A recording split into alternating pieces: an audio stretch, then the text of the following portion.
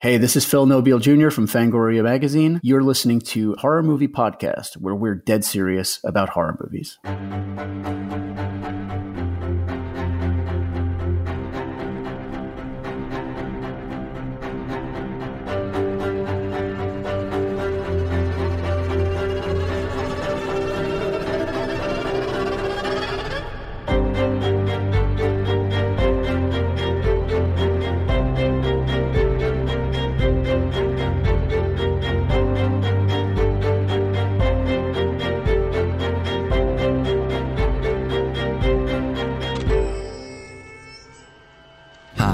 Welcome to Horror Movie Podcast, where we're dead serious about horror movies. We have a bi-weekly show that's released every other Friday, and this is episode 163. It is an unholy hybrid, a blend of our famous Frankensteinian episodes mixed with a themed episode. For Dr. Shock's theme this time, he asked us to bring a For Your Consideration 2018 type of banquet for you horror diners. I don't know where the food analogy came from, you guys, but anyways, that's pretty dumb. Joe Bob Briggs. Yeah, maybe it was. Maybe it was. Anyways, this episode's sponsored by our Movie Podcast Network patrons and Shudder, the Netflix for horror, where you could stream genre flicks in horror, sci-fi, crime, and mystery, and more. You could try Shudder free for 30 days. Just go to shudder.com, shudder.com/podcast, and use the promo code HMP. On Horror Movie Podcast, you get in-depth horror movie reviews, especially for new releases, with ratings and recommendations to help you decide whether you should buy, rent, or avoid these movies. And I'm your host, Jay of the Dead, podcasting from Salt Lake City. And my co-hosts tonight are Dave, Dr. Shock Becker from just outside Philadelphia, PA. Wolfman Josh of Monsters! Bravo, Joshua. You committed to Excellent. that. At first, I thought you were going to sneeze. But that was nice. Okay, so listeners, we are getting underway fast tonight because we have a gigantic show here for you. It's 9:30-ish right now, and I'm getting ready mentally to be up until 2 or 3 in the morning. So I hope people will stick around and listen to the entire show, because in addition to a ton of 2018 horror movie reviews, we're going to bring you the Scarecrow 40-something week challenge verdict that we talked about before, and some funny listener feedback. We're going to tell you about Dr. Shock's magnificent movie giveaway, and we're going to be talking about preparing your top 10 horror movies of 2018 lists, and of course we're going to be teasing our very next episode, Christmas Horror 2018. But we're going to get to all that stuff. I just want to tell you, stick around for a couple of hours and we will. But right now, Dave, I'm looking at this agenda of somewhere around 20 films from 2018 that we're going to be discussing tonight. It's like 6 feature reviews, and then who knows how many mini reviews. So Dave, will you tell us what you had in mind for this monster episode? Well, initially, what I had in mind was that each host would bring 2 titles that haven't really been discussed on the show previously, to listeners as recommendations. It has ballooned since then. We've been shooting messages back and forth. We've been watching movies like crazy. And like Jay said, we are still bringing 2 feature reviews each, but we also have a bunch of mini reviews. And it looks like all of us, there is some crossover where there'll be a couple of us talking about some, specific titles. But we've all brought a good number of titles to the table here. And it might even be over 20 by the time we're said and done, or it'll be right around 20 by the time we get to the end of this. For all those who missed our previous 8-hour podcast, this... Right. Yeah, right. This is a throwback to that. That's right. Well, I love it. This is my favorite kind of stuff here. So let's get into it right now. Let's move into Dr. Shock's feature review of Boarding School. I run an exclusive school especially designed for unique young people like yourself. At first, it may take a little adjustment, but you will find the peace and quiet refresh the mind, as well as the spirit. Like they say in a good book, only in the wilderness is man made pure again. I think you'll fit just fine. A Boarding School from 2018, written and directed by Boaz Yakin. I might be Yakin or Yakin. I might be saying that name incorrectly, and I apologize. This is one that just snuck up on me. The IMDb premise is a young boy becomes fascinated with the persona of his dead grandmother, and as a result is sent to an isolated boarding school for misfits run by a mysterious headmaster and his wife. I love this premise. I hadn't even heard about this. That's about as basic a premise as you're going to get to this movie. There's so much more behind it. It stars Luke Prale as Jacob, the young man who, what happened? You know, his mother is remarried, so he has a stepfather, and they live in an apartment in New York. And Jacob does have certain problems. For one, he gets night terrors. He's always screaming in his sleep, and it's driven his mother to the point of desperation. And one day the stepfather comes home to find Jacob parading around in his recently deceased grandmother's dress, with makeup, dancing to one of her old albums. So They decide, and it's really the stepfather who thinks it's best to send him to this special boarding school. The thing is, though, at this boarding school, there are only 5 other students, a few of which have very severe issues. One is Tourette's. One is mentally backward. So it's only like 6 students there, and it's a 2-week boarding school. And basically what they're learning is the Bible. When they got there, they said they were going to learn the headmaster, played by Will Patton, in a very excellent performance by Will Patton. I love that dude. He plays Dr. Sherman. He says they're going to learn the basics: math, English, and religion, the Bible.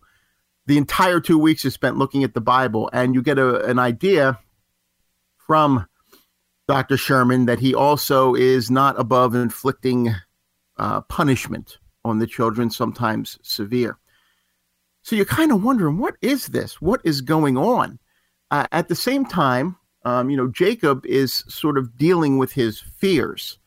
And even the first night there, he wakes up because his roommate is a young man who has been badly burned in a fire, to the point that Jacob sees him and thinks he's a monster and starts screaming. But the real thing is, like, you're thinking through the movie, why are these kids together? What is it that brought them together? And it's a very, very gripping mystery as things slowly start to unfold. But then this movie takes about the darkest turn towards the end of it of any movie that I've seen in definitely this year and in other years as well. Where it eventually goes, once you find out what's going on, it just hit me like a hammer. I couldn't believe where it had taken the movie at that point, and how the character of Jacob develops. And one of the things that's interesting, I did read some reviews about this, and it does get some negative reviews. Some kids were a little critical of the performances, which I thought for the kids were fairly strong. And there was one critic who took an offense because they include several scenes along the way of the grandmother. We learn early on that the grandmother had been in Europe during the Holocaust and was hiding in an attic along with another family, and that a Nazi officer had discovered them and was having sex with the daughter of the family every night as payment for keeping their secret of where they were. Well, the grandmother sort of takes things into her own hands. And like through the movie, we're thinking this is sort of a rough woman because, Jacob's mother says, my mother was an awful, awful person. I'm not upset she just died. But we see flashbacks of what's going on. And I saw one reviewer who said it was just sort of exploitative and it didn't really tie in. But I thought it tied in brilliantly with where Jacob ends up at the end of this movie. Well, so for a lot of the movie, it's a mystery. But at the very end, when the horror takes hold, and I'll say maybe the last 20 to 25 minutes, it is so strong. I mean, it really, really, I'm still thinking about this movie. Nice. All these, and I've seen this now. It's been about two and a half weeks, I guess, since I've seen this movie, and I still can't get it out of my mind. It is going on my watch list right now, Dr. Shock. I would. Now you're going to have to hang in there for a little bit, Jay. Like I said, it's a mystery. Jacob sort of dealing with these other kids, but it's a gripping mystery. It really is. And I'm going to give this one a 9 out of 10. Wow. I did see it online. I know it's streaming online. I can't remember if I saw it on Netflix or if I saw it streaming. It was free for Amazon Prime. One of those two. But it is available online, and if you can get a hold of this one, I definitely recommend checking it out. Again, that's Boarding School. Quick question. So yeah, when I was just curious about this, when you were talking about people taking offense, I had wondered, and maybe you can't get into this because of spoilers, so just tell me if you can't, but I had wondered if, if this was, I guess, trying to cast someone who was, had an transgender, perhaps, like the fact that he's dressing like a woman, like I wondered if they were exploitative or I guess insensitive to. It didn't come across that way to me because of the way they played the character. It's a very strong character, and I think it gets the character shows strength as it goes along, but it definitely is a lifestyle choice that this young man makes. And they do show it, a few times throughout the movie. But I don't think they ever went too far with that. I think that the review that I read had a problem with the scenes, the flashbacks to the Holocaust. Yeah, I see. Because I don't think they had made the connection. And I thought the connection at the end of this movie was as clear as can be as to why they're showing Jacob sort of in tune with this grandmother. When you see what that character went through and what that character did to help her friend and what Jacob does in this movie, I think the correlation was handled perfectly. Awesome. Okay. So that's called Boarding School. This director, Boaz Yakin, he is one of the most varied and bizarre, and I noticed that when you were looking at his filmography. Yeah, what a crazy filmography this guy has. His first credit is on The Punisher, the original Punisher movie from 1989 with Dolph Lundgren. That's his first writing credit. He goes on to write From Dusk Till Dawn 2, Texas Blood Money, and then follows that up with directing Remember the Titans. It's like, what? And then he's all over the place. He really is. He wrote Dirty Dancing, Havana Nights. He's the executive producer of Hostel 1 and Hostel 2. It's like, who is this guy? What is going on in this guy's career? He wrote the script. He wrote Now You See Me. Yeah. And Now You See Me Too. Yeah. And Max. And and it's funny because this movie, I think, and I don't know, I looking at some of these other movies, I haven't seen them all. This one could be, thus far, I think, his masterpiece. Because you think this is better than Remember the Titans? I mean, I know that's like a Disney family film. Remember the Titans is a good movie, no doubt. But this definitely affected me more than Remember the Titans did, believe it or not. Wow. And definitely a little more than was that Dirty Dancing Havana Nights. I'm not even sure I saw Dirty Dancing Havana Nights. Nobody puts baby in a corner, Doc. Well, again. I don't know. Maybe in number two, she came out of the corner. All right. I don't know. Right. Okay. All right. Boarding School. Thank you. That sounds good. 9 out of 10. Thanks, Dave. All right. Wolfman Josh, we're ready for your feature review of What Keeps You Alive. I never told you about my first wife, did I? Erica. We got married when I was only 19. I mourned her, prayed with her parents, cried at her funeral. And of course, it has to look like an accident.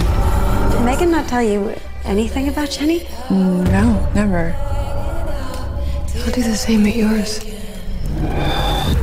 You must be confused. What Keeps You Alive is a 2018 film written and directed by Colin Minihan, who is a Canadian director, I believe, known for Grave Encounters, It Stains the Sand Red, Extraterrestrial. And having seen his new film, What Keeps You Alive, I would not have guessed it was the same person who produced those films. I think this movie is a very different vibe from the others of his that I've seen. It was interesting. It was a very interesting film. I think this is a movie that deals with the idea that you never really can know another person. It takes place in a beautiful, idyllic mountain lake cabin where a couple who's celebrating their 1-year anniversary goes to spend a long weekend. And, they get there and they're sitting by the fire, enjoying a glass of wine, playing the acoustic guitar, going out rowing on the lake. And what starts out as kind of this beautiful time culminates in a moment where Jackie, one of the characters, pushes her wife Jules off the edge of a cliff. And it's a bit abrupt and shocking. And the rest of the movie are these two characters dealing with the consequences of that action and getting more insight into the backstory of their relationship. And it's a survival horror film.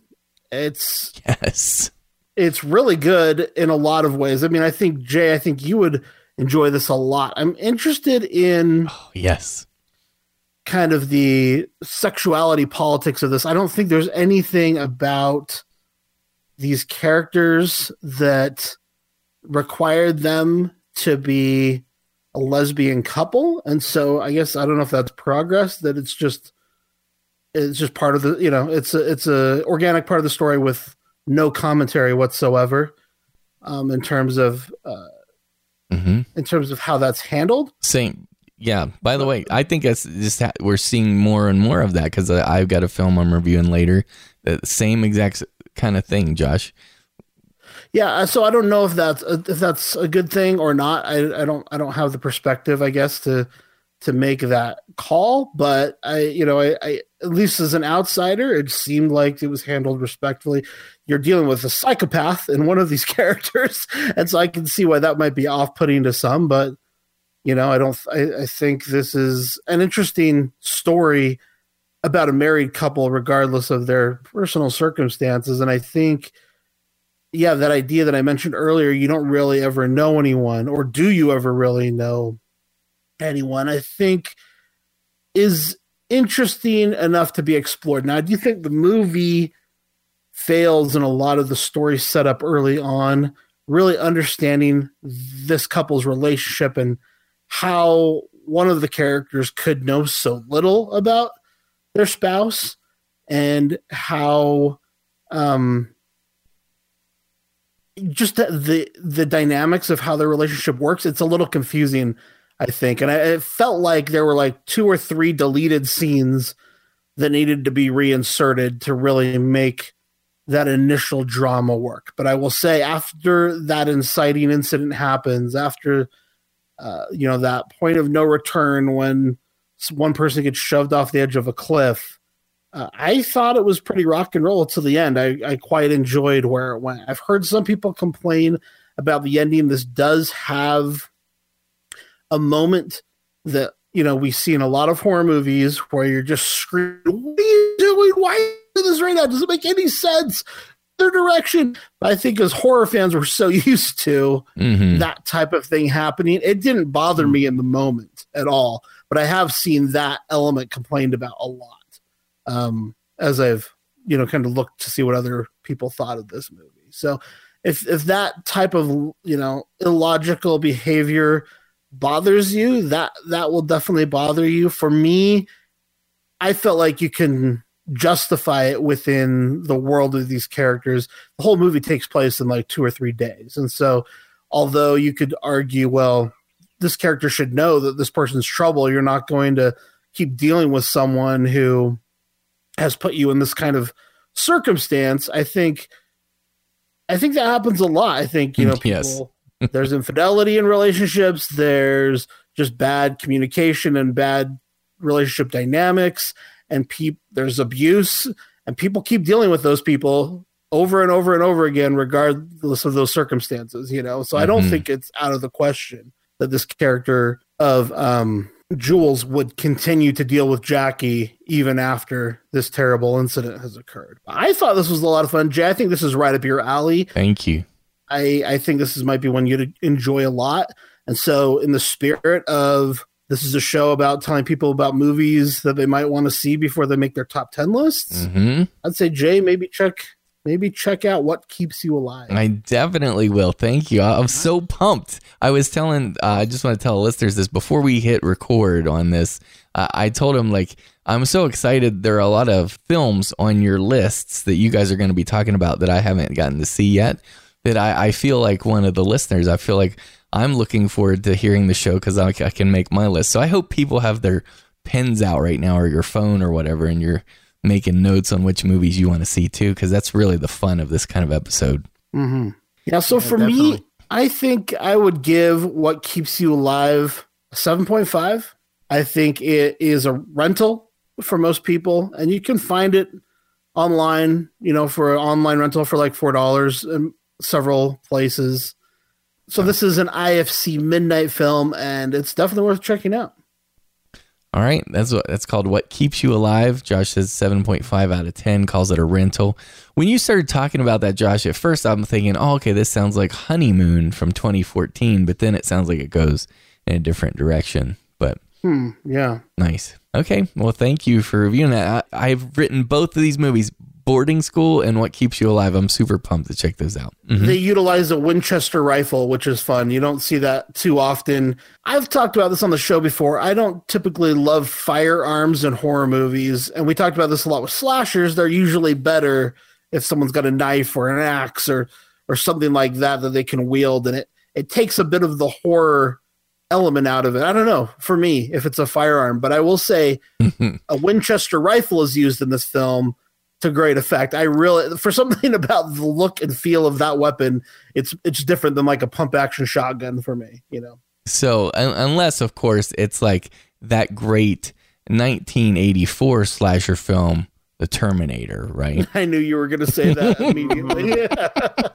Oh, and Maniac has a rifle in it, a pretty key scene. There's some great uses of firearms in horror movies, but for me, my personal taste, I'd rather take out a zombie with, a baseball bat than a shotgun. Right. Yeah, I get you. Or make it a crossbow or whatever, But so for me, that's just a little more exciting. But again, my point here is I like the Winchester. I'd watch a few more horror movies with Winchester rifles. I'm still waiting on someone to make a slasher film where the killing implement is an edge trimmer or weed whacker. It's been done in Friday the 13th.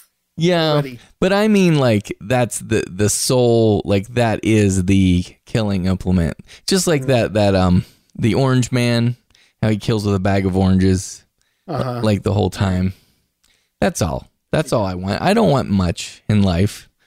And maybe he wears a pig mask, like a pig head, and kills with an edge trimmer. I'm just pig-headed landscaping crew. That's right. Mm-hmm.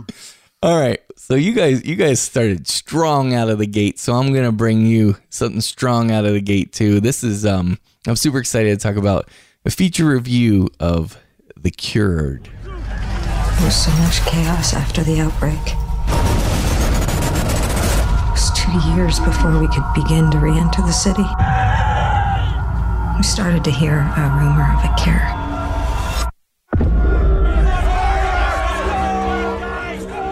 How long were you infected? 4 years. You having any violent impulses? No. Your sister-in-law has agreed to take you in. Smile, Killian. Are you one of the cured? Yeah.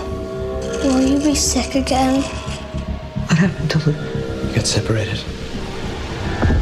You were right to lie. They're all the same and they know the truth. Okay, this movie here is one I've been trying to see. It seems like the entire year. Like, didn't we knew about this way at the beginning of the year, and I just could not track it down. And so, thank heavens, finally I'm able to see it. It's 2018 film from Ireland, and the subgenre would be, I would classify this in the infected zombie type narrative. It was written and directed by David Frayne, and it appears to be his first feature film, unless you count his TV documentary series. I don't know, Josh, you know more about that than I do. But anyways, guys, I'll just say this out front. I feel like this film here is the 28 Days Later of the 2010s decade. It's like a more socially conscious 28 Days Later. I mean, there's more social commentary in this for our time, I guess. It stars Ellen Page and Sam Keeley. And I just want to tell you about the opening. So the opening title card, have you said The Cured yet? Yeah. Okay, I didn't hear you mention the name of the title. I apologize. No, that's no problem. Yep, it's called The Cured. And in the opening scene on it's just a black screen. And then there's this ominous, great soundtrack music. And then it starts with title cards. And I'll just tell you these as the premise here. For years, the Maze virus spread across Europe, causing a violent psychosis in the infected. While most of the contingent managed to control the contagion, the virus devastated Ireland. Eventually, amid the chaos, a cure was found. In 75% of cases, treatment was successful. But the cured remembered everything they did while infected. And I'm just going to stop there. And I wish they would have stopped there too. They do one more title card, but I think that is a great setup for a horror film. So this is like post zombie apocalypse. We're coming back from the zombie apocalypse, and now we have to deal with all of these aspects because there's a percentage of people who are still infected. They are not yet cured. There are the people who were infected, but now they're cured and they're trying to reintegrate back into society. And then there are the people who are very scared and suspicious and bitter at the other two groups. And I'll tell you, I think the first thing that stands out to me about this film, Josh, of course, it reminded me a lot of 28 Days Later. Like this Maze virus looks a lot like the Rage virus, except when these zombies, these infected zombies, actually are a little more communal with each other. So they're kind of like the monsters in I Am Legend in a way as well, which is neat. But Josh, I felt like with this one, it has scares and it has suspense and it has some good moments, but I feel like they're actually more focused on the dramatic side of it rather than the horror side. I mean, we get the scares, but they almost like show us a horror element really quick, and then they hurry off of that into the interpersonal struggle between the characters. Did you get a sense of that too when you watched it, Josh? Yeah, but that's every zombie movie, I've always said that I think zombie movies, what I love about them is they put the anarchist theory into effect, because you get to see what the world is like when law and order is removed and people just have to deal with each other. This one's a little bit different because this film shows us the reinstatement of law and order, which is rare for a zombie film. And I think it's interesting because it gives us so many more unique opportunities that we wouldn't normally have in this kind of movie. Yeah, I'm with you. And in fact, that's kind of the heart and soul of it. My only complaint, and this isn't as much a complaint, but I don't know, it comes down to three main characters, essentially. And there's a lot of back and forth. It's like, I'm trying to think, this is going to sound very vague and irritating to people, but it's like character A bounces off character B, bounces into C, and then back to B, and then back to A, and then they're just all like, just running into each other, and it's back and forth. And that's a little tiresome, I think, to some extent. I mean, I was like, okay, I'm ready for this. Like, okay, who am I going to align with? And I feel like what I was saying earlier about the filmmakers, they don't focus as much on the horror of the zombies. It's more the social aspect. And I know what you're saying. A lot of zombie films, I mean, good zombie films, the monsters are the human beings, not the zombies themselves, right? Yeah, the best zombie films are like that. But I feel like this is even a step removed, where it's like that is, even farther into the background. Well, I think that's just an element of where the story is. I heard an interview with the director from the Toronto Film Festival where he talked about what this movie it's basically it begins where other zombie movies end. Mm-hmm. It's about what happens next. Yes. And so the zombie outbreak, by and large, is already past. And so most of the zombie action we get is told in flashback. And so while I would suggest there's plenty of horror in this film, I think you're right because we, chronologically have moved past the zombie apocalypse. It just, it's just the reality of the structure we've been given, basically. I agree. And I think that's a really good insight, what you just said. But did you get the sense that the director was almost teasing us with the horror, like teasing the horror fan? Sometimes, but again, also, I don't think it's teasing the horror fan. I think he's using the horror as a reveal of mysterious plot points, and so he's revealing plot elements to us little by little through the horror. Yeah, be it the horror in the backstory or the horror that's being unleashed during the course of the film. Right. Yeah. I mean, I guess I like what you're saying, Josh. I think the best way to communicate it is like if a typical horror scene, like if there's a zombie attack sequence and it would be like a 15-second thing, I feel like this dude is showing us 7 seconds and then he cuts away and I'm like, wait. I wanted to see more of that. Like there were a couple times I felt that frustration. I hear you. But I didn't notice it when I was watching it, but as you describe it, I can definitely see that. Yeah. But this is very good stuff. I feel like this film is made on, well, for lack of a better word, this sounds like so snooty, but it's made on a higher level. I don't look at this as like a B grade horror movie or something. I look at this as, something that would be, this is a horror cinema. It doesn't have the vibe of an art house film, but I think it is that type of, yes. This is like a film festival quality film, in my opinion. Mm-hmm. So, yeah, and there's my issue with it is I think it feels like it's a social commentary without, for me at least, clear social commentary. Right. You know what I mean? Yes. It feels like a world that's supposed to stand for something else. Right. And because it's set in Ireland, it like instantly calls to mind the IRA because you have kind of some terrorist activity going on. And so I'm thinking, this is supposed to represent the struggles of Ireland.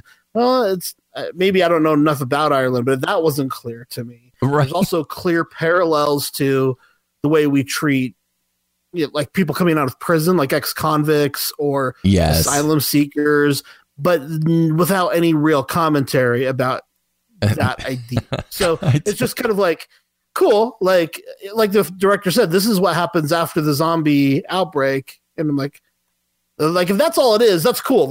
For me, that's a lesser film than if it had something more to like. I feel like if it had that social commentary in it, for my personal taste, it would have been a whole lot stronger film and a lot more meaningful. And as it is, it's kind of just another zombie film. You know what I mean? Yeah, I completely agree with the side of what you're saying where you're like, I knew there was commentary there, but I'm not sure what they're tying it to in the real world. That's exactly how I felt. I'm like, okay, I know this is profound and deep, but I'm just not pulling it. But it is good. It is. Anyways, I that's hilarious. We both because we're into the zombie apocalypse and they're looking for the cure. The movies that I thought of, I think 28 Days Later is a great comparison. In fact, one of the main characters' names is Killian, and I was wondering if that's a reference to Cillian Murphy, because where we come from, that's not a very common name, Right. I bet you it is a little tribute. It very well could be. But for me, the movies this really brought to mind were The Girl with All the Gifts and Maggie. Like, I feel like if you kind of split the difference between The Girl with All the Gifts and Maggie, you'd get The Cured. And I like The Cured actually a little bit better than both of those, but it shares a lot with both of those as well. And I even picked up a little Survival of the Dead themes in there, Romero, some stuff like that. So Yeah, I mean, I thought that was pretty cool. I enjoy the way that they evolved zombie rules because I think we're to a place in zombie storytelling where a lot of people are burned out on zombies. People are just not interested in it. There was a glut of, just really bad zombie filmmaking that came out, and we had 2 television zombie series, 3 if you count the short-lived Zombieland series, maybe more actually, because there was the Dead Set as well. A lot of zombies on TV, and I think people were just over zombies for a while there. But this year, we've had this return of the zombie and what I think have been really fulfilling ways with this film and Ravenous, which I'm going to talk about for a second in a minute, and Cargo. And I think we were just to a place where anything in that post-apocalyptic setting or a zombie genre, you had to do something special to stand out from being just an episode of The Walking Dead. Yeah. Because what is different about this than any one of the 100 excellent episodes of The Walking Dead, And so I think what we see in this is an evolution of the mythology, an evolution of the zombie rules. And as a genre fan, I like that if it's done well. And I think this, you have for me, the fear of going to the warm bodies area where you're overdoing it. It feels like a movie that's not made by people who know zombie movies, who don't really understand zombies. They're just cashing in on zombies. I did not get that feeling with The Cured. I felt like this is a loving entry into the zombie genre and a natural, organic evolution of mythology. Yes. Now, before I forget, because what you were saying triggered this, what was the name of that film? I know I reviewed it a couple of years ago. It's just so many movies we talk about, it's hard to remember. It was like the beginnings of a zombie apocalypse. It's like right where it starts. And it was kind of a slight kind of film, but I really did appreciate it. Does that, I know. There's so many. There are so many in the title. Anyways, it wasn't, you're not thinking What We Become, are you? Ooh, maybe. I think maybe you're right. Dave, if you pulled that out of the air. Movie. Yes. Okay. Dave, that's exactly what I wanted. Thank you. You're just an encyclopedia. I've seen that. I've seen that one as well, and I enjoyed it as well. Yeah. So here's what you got. Like, most zombie movies are in the middle of the story, right in the heart, like 28 Days Later or whatever, like when everything's underway. What We Become is like right at the beginnings. And then this is, as Josh said, after the apocalypse. And so I think it would be cool to watch do a triple feature where you do What We Become and then pick a good zombie flick for the middle. And 28 Days Later. Yeah, 28 Days Later, for example. And then The Cured. I think that would be really fun. Anyways, Dave, I'm so impressed you could pull that out of thin air like that. No, it wasn't too long ago. Yeah, 2015. It came out in 2015, but I think it was a 2016. You're right. Yeah, movie. Somewhere around there, yes. Yeah. So, but anyways, The Cured, guys, this is, I think, effective. I think it's very smart. It's creepy. It is suspenseful and scary sometimes, and it goes some pretty hard places, in a good way, in a good horror film kind of way. This is a 9 out of 10 for me, and I say buy it. What do you say, Wolfman? Good question. I liked Ellen Page in the movie, but I just felt like she finally was really started to work for me at the end of the film, but I felt like her character was a little cold or kind of dead. A little Juno-ish. No, I'm kidding. She didn't have that spark of Juno, I mean, I would have liked that. I guess. You wanted more charisma from her? More charisma from her, yes. Yeah. Exactly. And maybe that's just the state of the character. She's lost her husband. She's raising this child on her own. Mm-hmm. But there's some interesting elements of her character at the beginning where we see her she's a reporter. We see her doing kind of like an interview about The Cured. And we see how her job takes some shifts a bit throughout, but we don't really ever get back into that. I think giving her character a bit more to do on that front would have added a lot to the movie and to her character. Totally. So for me, I would probably give this one an 8.5. And And I would say probably for most people, rent it first. I would buy this though. Okay. So it's a buy it for you? It's a buy it for me personally, but my recommendation is rent it. Okay. You got it. All right. 8.5. And then you were going to tell us about Ravenous. I've been trying to get to this for so long. So Ravenous, it's kind of similar to what I just said. It's hard because so much has been done on The Walking Dead. It's just like this takes place, according to the Letterboxd synopsis, an isolated rural community. Yep. Okay. And that's The Walking Dead. We're just so used to seeing that world in a post-apocalyptic setting.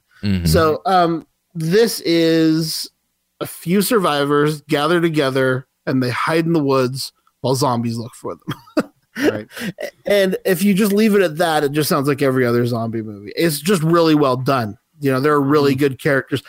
My favorite characters are killed off pretty early, so I was bummed out about that. I felt the same way. I've seen this one, and I know one character in particular that you're talking about. I feel the same way. Yeah, but there are some interesting additional elements going on here that we've never seen before as well with the zombie film. The way the zombies act is different than I've ever really seen. I can't think of anything else other than maybe The Cured, where the zombies have kind of a similar approach, I guess. Yep. So I was thinking, and I agree. Yeah, go ahead, Dave. I was going to say I agree. I really liked what they did with the zombies.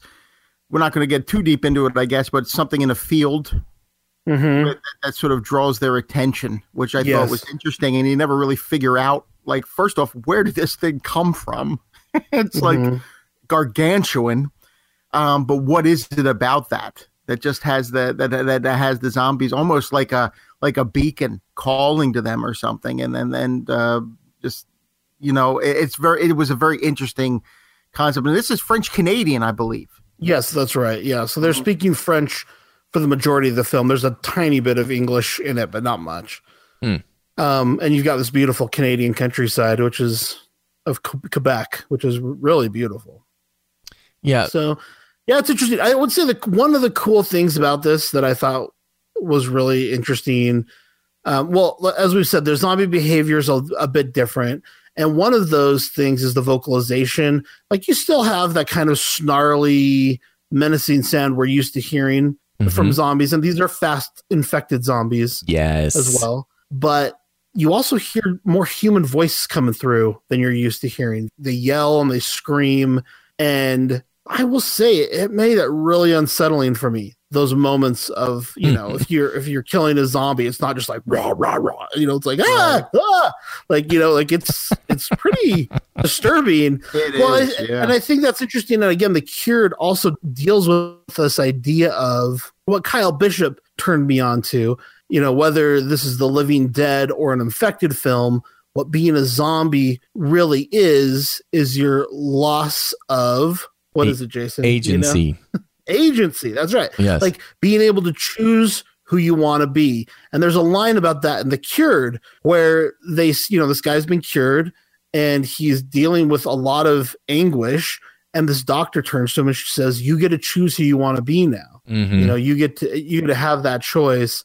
And I think that is such a fascinating element of these movies, And so, yeah, I think for me, the way that that's used in Ravenous and The Cured, it just adds a human element to it. I think what's interesting about this is the idea that, when they're not human, when they're just monsters, we don't feel any guilt about killing a zombie. We even have that scene in the Dawn of the Dead remake where they're just up there for fun, pointing out lookalikes like Burt Reynolds, and then they're shooting him in the head as just a way to pass the time. They've lost their humanity. Well, I think just that small thing of adding vocalization, of hearing a human voice when they're chasing after you, of hearing them kind of scream and feel pain when they're injured, adds a lot because you're reminded that these aren't just beings without agency. And again, we see a bit of that in The Cured. These were human beings, and they were very recently human beings. And that's much more upsetting. Yeah. It's funny because in zombie films, it almost seems like there's always this transition that has to take place among survivors where they transition from, the horror, the pity, and then the utter disgust toward the infected or the walkers or whatever you call them. Yeah, there's actually a great line in Ravenous. I don't remember if you remember this, Dave, but there's an older guy who's just killed his wife. And he says, yeah, I hesitated. It's harder when it's your wife. And then he's talking about these two other guys who were just tracing him and trying to kill him. He's like, two nice guys. This one was getting his graduate degree. This guy was kind of a prankster. You know what I mean? Like, right. Yeah. I remember that. Yep. I got the feeling those might have been his sons. Yeah, I thought they might have been as well. Yeah. But yeah, this is kind of just a basic zombie film. It's just really well done. There's a lot of tension. There's great characters. And if you're not totally bored, this is the thing. It's like so many of these films would work well. There's another movie I'm going to talk about later that is a found footage film. It's like if this was your first zombie movie, like this is a 10 out of 10. But when you've seen so much of it, it's kind of like, well, I've seen this a lot, but yeah, you know what I mean? Yeah, I got you. Well, where do you come in on the rating on Ravenous? Ravenous for me, I would probably give somewhere in the 7 range. Okay. But I really liked it a lot. Okay. Do you tell people to rent it at least, or is this buy it? Definitely it's a rental. Yeah, I would rent it for sure. What do you say, Dave? I'd guide him around there. I'd say about a 7.5. And just to reiterate what Josh says, I also thought it was, you do really feel the tension, like you said, when you hear the zombie sort of coming from the sounds they used. I want to just reiterate that. I agree with that 100%. So 7.5 and definitely a rental. I know this is streaming online. Awesome. Okay, so that's called Ravenous, and it's on my list too. I've been wanting to get to that all year, actually. Okay, and Josh, I think you were going to talk to us a little bit about the return of meta horror in 2018. Well, 2 films that I watched this week, the comparison between them was really glaring. It may deserved comparison for a lot of reasons. Their premises are very similar. Their titles are very similar. They had Hellfest from 2018 and Bloodfest from 2018. Yeah. And the general, storyline to both is the same. Basically, you've got some people who go to a big horror extravaganza of some sort, and then they're met by killers and have to fight for their lives. The difference between them, though, was stark, where Hellfest was a straight-ahead slasher. Yeah, it used a lot of the tropes we're used to seeing in slasher films, but it wasn't commenting on that in a meta kind of postmodern way. Whereas Bloodfest was 100% a meta experience. And there are a couple other movies that I want to talk about later that also could be very easily grouped into this discussion. From our Screaming Online segment, You Might Be the Killer and Ruin Me, and even to some degree, Mon Mon Mon Monsters. These are all films that feel like they're made by people who know horror movies. They know the audience knows horror movies, and they're commenting on the relationship between audience and horror movie throughout the course of the horror movie. And it's just weird because that was such a big deal because of Scream. And then pretty soon they started doing it in every movie. And I know a lot of people are bigger fans of these films than I am, but you have that come up, and I Know You Did Last Summer, and Urban Legend, and things like The Skulls, where it makes sense in Scream why they're quoting movies and disassembling the structure of a film narrative, but it doesn't make any sense in Skulls for him to say, oh, is this the scene where I storm out angrily? Or like, that's not, why would you say that? It doesn't make any sense within the context of this film. It just became so commonplace in that era to always be commenting with a wink and a nod to the audience that we know the trope this is based on, and we know why this character is going to survive and this one's not. And we saw that through 4 Scream movies and 3 I Know You Did Last Summer movies and 2 Urban Legend movies. And so And then it died because it was annoying and it went away. Yeah. And it worked super well in Scream, but it didn't really work, in my opinion, after that. Well, it's like, how long is that funny? You know, like, right. You've seen it, right? Right. Yeah. But then you have this resurgence, I guess. It's back in 2018. I mean, I think you can definitely say Bloodfest, You Might Be the Killer, and Ruin Me. At least those three are straight up callbacks to that type of filmmaking. Mm-hmm. And I'll talk about this more when we get to You Might Be the Killer, but the Final Girls did this a few years ago, and it found a way to do it in a very fresh way, where for one thing, it was just so emotionally effective on the tearjerker drama level that the whole movie worked, regardless of, or almost in spite of, kind of the meta comedy horror that was included. I still can't believe how effective that film is. Right. It's still astounding. It is. But then you have a film like Bloodfest, and it's like, did I enjoy myself? Yeah, like it wasn't terrible. Like I was happy to be there the whole time. And that movie, what you have is these fans go to a festival that is about horror movies, and so it's kind of like what's that new place from the makers of The Void in Utah? Jay, do you know what I'm talking about? That new park? Oh, I do know what you're talking about, but I don't know the name of it. It's like a Neverland Ranch kind of place. Right. Basically, it's like a living theater, and you go in there, and everyone is live action role playing with you in a fantasy and pirate world everywhere you go. So it's like Disneyland, except for all the princesses are like talking to you the whole time as though you're a part of the story. Yeah, that's what Bloodfest is like. It is a horror festival where they have a zombie land, a vampire land, a killer clown land, a torture porn land, and all of these things are there for your entertainment. You go in, they lock the doors, and you spend, the weekend in this world. And they go to the first big event at a stage, and the guy who's running the event, played by Owen Edgerton, the director of the film, says, "Hey, guess what? We're making a horror movie, and you guys are all the cast, and we're really going to kill you all. So run for your lives." And they all have to try to escape, which is basically like Cabin in the Woods come to life, and they have to deal with all of these horror threats, and horror tropes. And my biggest complaint with it and all the other postmodern horror movies I saw this year is that it's just like all the same tropes that were identified in Scream. Like there are a couple new ones, I guess.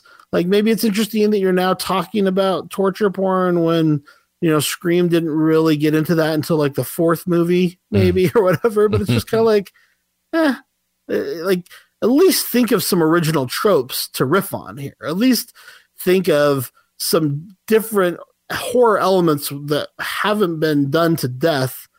If you're going to go down this road. Even there's a killer in Bloodfest looks exactly like the killer in Hellfest, which is weird.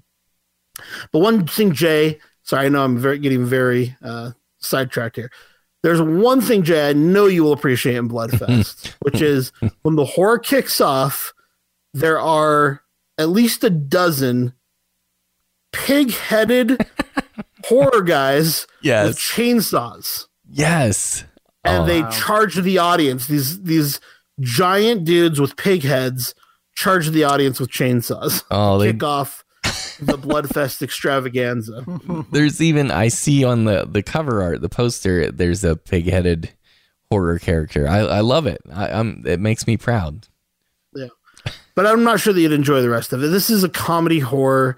I think Hellfest, if I was going to compare the two, and they don't necessarily need to be compared, but the premises are so similar and they almost have the same name. It's hard to not compare them. Hellfest would be my recommendation of these two films. Hellfest is a modern slasher that kind of feels like an 80s slasher. It's fun. The world it takes place in is a lot of fun. That the actual Hellfest is really cool. And I think although Bloodfest is pulled off pretty well as also, I mean, Bloodfest has some interesting elements. It's more goofy on the whole. So I would give Hellfest, 7 out of 10. I would call it a rental. And I would give Bloodfest a 6 out of 10 and call it a low priority rental, or a Netflix or a Redbox type of rental. Okay, I gotcha. Okay, well, thanks for catching us up on those. I've actually been really curious, and I bet, like many people, I keep getting them mixed up and not realizing there are two different films. Because, like, you know, I would hear Hellfest, I'm like, oh, yeah, I was curious about that. And then I'd see Bloodfest, and I'm like, yep, that's the one I was curious about, right? But yeah.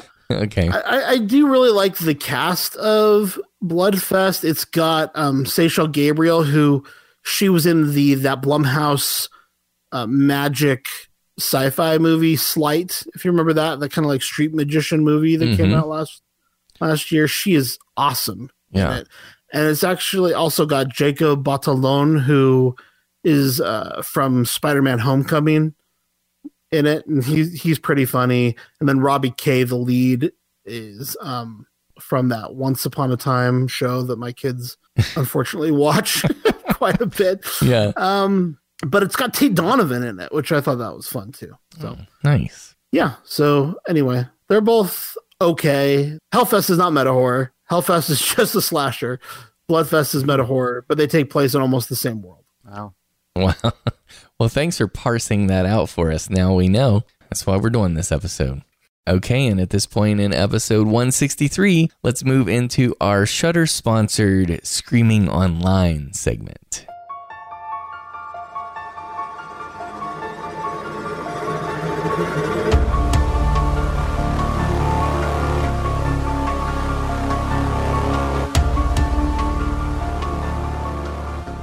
We're super excited that Shudder is sponsoring Horror Movie Podcast. We know we have a lot of listeners out there who are already Shudder subscribers, but we hope that this segment will still be useful to you as we talk about maybe what films are worth your time to watch on Shudder. And for our listeners who are not yet subscribers, hopefully we can incentivize you to take advantage of the special deal we have. It's a great deal. There are no strings attached. If you use our promo code to sign up, you get 30-day free trial instead of the regular 7-day free trial. Shudder, as Jay mentioned at the start of the show, is like the Netflix of horror. They've got the largest, fastest growing human curated selection of movies anywhere that deal with the types of genres we like. You can watch it on your Apple devices, your Android devices, as well as your Xbox and Amazon Fire, Google Chromecast, and Roku. And they're adding new films weekly. Again, these are human curated, so there's always good stuff to watch. Recently added was Mandy, that we've talked about on the show. That was one of our main topics of conversation just a couple weeks ago. Yeah. If you enjoyed that review, now Mandy is very easy to watch, and I would recommend people check it out. This month on Shudder in December is Stephen King month. And they're showing all kinds of amazing Stephen King movies, including, Jay, 3 of your very favorites, Pet Sematary, Cujo, and Salem's Lot. That's exactly right. And one of your very favorites, Misery. Yes. That's true. Yes. So if you've listened to our 2 Stephen King episodes, The Horror of Stephen King, as well as our last year's Winter with Stephen King episode, you'll really enjoy being able to catch up with all of these movies. Or if you haven't gone back and listened to those movies in the archive, what a perfect opportunity to pair these movies and your viewing experience with some nice podcasting content. Heck yeah. Yeah. Yeah. The other things I noticed coming out in December here on Shudder is Dead and Buried, that film from 1981. You remember that one, Dave? We reviewed that back on the weekly horror movie I think podcast. I like that one more than you did.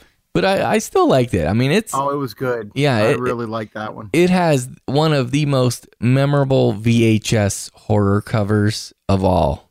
Yes. I just, that stays with me and always has. I agree. And it's directed by Gary Sherman, who's done some really interesting genre work. I know he also, in the 70s, he did that. What was that one set? It was set in under the, in the London Underground. Raw Meat. Oh, okay. He did the movie Raw Meat. He did Vice Squad. Wanted that. He's done some good genre movies. right at the very beginning of my 2,500 movie challenge on DVD Infatuation. I watched 2,500 movies and reviewed them all. I saw all of like 3 or 4 of his films in the first 100 or so. Mm-hmm. He was like the first director I really stumbled across. I really wanted to delve into more of his work. And he's got some good stuff in there for genre fans, but also horror fans. And Dead and Buried might be is for me the better of the two. 3 films that they have that we've recently reviewed on the show, at least within the last year or so, are Cold Hell, Downrange, and Revenge. 3 movies I really enjoyed talking about all of those, actually. We had good discussions. And 2 series that our listeners have been begging us to catch up with. David from the UK is constantly telling me, you guys have to watch Channel Zero. It's the most original horror show out there right now. Oh, yeah. So this is a great opportunity to catch up with that, as well as we're all original fans of the original Wolf Creek. Mm-hmm. Well, that Wolf Creek series by Greg McLean has been hard to get in the United States. Not anymore. We can watch it right here on Shudder. So I'm excited to actually catch up with that as well. Well, and the last one I wanted to mention is we talked about Hell House LLC last year. Yes. We really liked that original film. Its sequel, Hell House LLC 2, The Abandoned House, is now streaming on Shudder as an exclusive. And I haven't seen that yet, but I read somewhere where it takes place in the same building as the first one. And it's just people are going back to sort of research what happened. Interesting. And if that's the case, I can't say for sure because I haven't read much more about it. But if that's the case, that's going to be really cool because that building is really what made part of what made that movie so damn creepy. Yeah. Yeah. And I noticed, Dave, speaking back to Gary Sherman again, you mentioned Raw Meat from 1972. Actually, that film is also coming to Shudder in December, coincidentally. Oh, wow. So maybe they're doing some Gary Sherman here, and the AKA title on that is Deathline, and so I think it'll be listed as Deathline. And then there are some Christmas horror films as well, which is perfect for December, and we're going to be talking about 2 of them on our very next episode, so I'm excited about that. That's right. And then I guess the last thing, I'll save it. I'll come back to it since we'll be talking about it in a moment. But a very Joe Bob Christmas, which I'm most excited about for this month. But anyways, there is we have a feature review here that is streaming on Shudder and that we're excited to talk to people about. And it is called You Might Be the Killer. You Might Be the Killer is a 2018 film. It's directed by Brett Simmons. And Brett was the director of Husk, which we just recently discussed on our Scary Scarecrows episode. Yes. And so looking into Brett's filmography after we did that episode, I thought, oh, he's got another brand new movie that's out. I want to catch up with that. And so at the time it was only streaming on Hulu. I don't have Hulu. And what do you know? It became a Shudder exclusive this week. So perfect timing. Yes. To catch up with You Might Be the Killer. So You Might Be the Killer, as I mentioned previously, is one of those meta comedy horror films that's come out recently. It's part of this new wave, perhaps, of postmodern horror. And it stars Fran Kranz, who most people would recognize from Cabin in the Woods, and also has Allison Hannigan in the role of Chuck, and she actually is kind of removed from the action of the film via the telephone. So it's one of those roles where I thought, oh, they must have just brought her in for a day. But no, she's throughout the entire movie. Mm-hmm. And it's almost in like a what's the word I'm looking for? Like a counselor type of role. And she's instructive and helpful, like phone a friend. Counselor is a really good choice of words here because what we're dealing with are camp counselors being picked off one by one. So Sam, the character played by Fran Kranz, he has inherited this piece of land with a summer camp on it. And it's his family's land.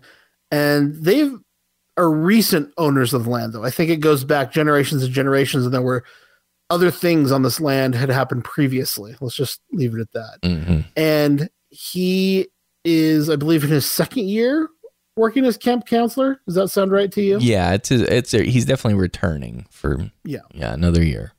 And he's kind of in charge of the proceedings. And as the film opens, it opens with what feels like one of those kind of cold opens where they show you the end of the movie and then you come back to figure out how you got there. But that's actually not what it is. But it starts with him discovering a body and being freaked out and calling his friend Chuck on the phone and saying, "You got to help me. There's a killer after me. What do I do?" And he's calling his friend because, his friend Chuck knows everything about horror movies and is going to be the only person who can possibly help him survive this situation. Right. And the movie structure is really weird. It jumps all over the place. I mean, it's flashbacks, flash forwards, flash sideways, just like Lost. Right. But it doesn't end the same way, thankfully, as Lost. Thank you. Yes. But I don't know. What did you think, Jay? This is not typically your type of film, so I'm curious what your reaction to it was. Yeah, I mean, people who have been listening to me for very long know that I do not love the comedy horror mix. I like for horror as a genre, that doesn't work for me. But I will say it's an enjoyable film, and what I like most about it is Allison Hannigan's Chuck character, because she's working in this like video type comic book geek store, all things geekiness. Mm-hmm. And actually when I visited home in West Virginia recently, I went to a store just like that one, and it was really fun. And what I loved about it is in this setting, there are a bunch of movie posters hanging up, and it's not like your typical one like you'd expect. They have things like The Mask Maker like hanging up, which is a slasher film. And that had an AKA title. I'm trying to remember what it was. Maybe Dave knows. But what's cool about that is she actually like references. She'll look at those posters, or she'll be reminded or triggered from something in the video store, and she'll bring up a convention and help try to counsel our lead character like that. And I think from a horror fan perspective, that's pretty fun and entertaining, because you could tell this is made by someone who really appreciates and loves the genre. And so to that extent, I think it's cool. I also think it's cool because it's very Jason Voorhees-esque, obviously. I mean, there are some other pretty popular slasher conventions that you'll recognize, but I really feel like it's largely Jason Voorhees inspired. Mm-hmm. And weirdly, and this is very bizarre, like many slashers, this killer wears a mask, and the mask is cool. And the mask, that same mask or a mask like it, appears in another film I'm going to be discussing later tonight. So really? Yeah, it's the weirdest thing. It is so crazy. But anyways. Well, I recognize, it reminds me of that movie Cub. That's what I thought it was like reminiscent of. Do you remember that film? Yeah, I know. Belgian horror film. Yes. From 2014 called Cub, with a very similar mask in that one. Yes. I'm curious to hear about your experience with the other mask. It was one of the things I didn't love about it. Because I love the design. I think it's really cool. I liked it in Cub too. In Cub, the kid is covered with mud, and his hair's all muddy, his ears are all muddy, his chest is all muddy, and the mask just kind of feels organically growing into his face. And with this movie, I was thinking the whole time, I wish that mask went all the way around his ears, because it was really distracting to me, because you have like this kind of cool mask. It looks almost like Groot from Guardians of the Galaxy. Yeah, there's definitely a Groot vibe. But then you've got his hair and his ears poking out, and it kind of spoils any of the mystery that would have been there for me. And also just, I don't know, it seems less scary, I think. Well, did that bother you at all, or am I just nitpicking on that? No, I see what you're saying, but I do think, I like the mask, and I think because the killer is so hardcore. Yeah. And pretty, the killer is very like aggressive and violent. I love when a slasher killer is ferocious. And because there's a ferocity. Went over the ears or something like that. Oh, right. You're like, no, I'm still talking about this ears and hair part. Yeah, it bugged me because it just seemed less scary to me. It kind of took me out of it. Yeah, well, and I think the most important part of what you said of your critique there is that it does, for the time that we have a little mystery going on, it kind of undercuts that mystery because you can pretty much tell. Who our mystery killer is. So, right. I mean, watching this, here was my experience. It's like, it's fun, it's entertaining, but like fun is the best word I can use, but there's no scariness to it. There's just, okay, this is kind of like a game where I'm identifying all of the various references and slasher film tropes. And, there's value in that. But like, if I wanted to sit down and watch a scary slasher flick, this wouldn't be it. But if you want to kind of celebrate slashers and, just have fun laughing at a slasher tribute, then I think this is right up your alley. I mean, for me, it's like 6.5 out of 10. And I'd say stream it. What do you say, Josh? Yeah, I mean, what I would say is it's not like you're getting a scary movie when we talk about how much it's focused on the comedy and the references, and it's also not Scream. I think you're dealing with, in terms of the way it deals with the horror, I think it's very much like the Final Girls, but you're not getting that emotional core that you get with the Final Girls. And it's not because the performances aren't good. Like, I feel like we're getting a strong key performance here, but it's just the style of the movie. It doesn't really try for it. It does, though, do something that I don't think Hellfest did, which was it gives us a good reason to be doing things this way. Hellfest is fun. And, it's also just, could be mostly described as fun. But I think this does have an original element to it that makes more sense to me, I guess, than the one in Bloodfest. Yeah. Well, I think I just want to kind of underscore what you said. It's a spoiler, and it's a major plot point. Like, most of the movie revolves around it. It's not that mysterious if you look at some of the clues that have been given you right at the outset. That's true. But I think you totally nailed it 100% when you said it is in the flavor and tone of the Final Girls, but without the heart. I agree. Would you also, I didn't see The Ranger yet. Would you say it's along those lines or not? No, I think this is a lot better than The Ranger, personally. I mean, okay. The Ranger is interesting. I don't know. I need to think more about The Ranger. Okay.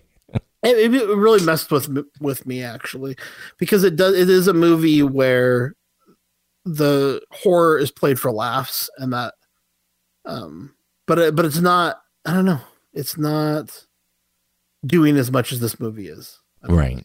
Okay. Well, that one is more of a commentary as well.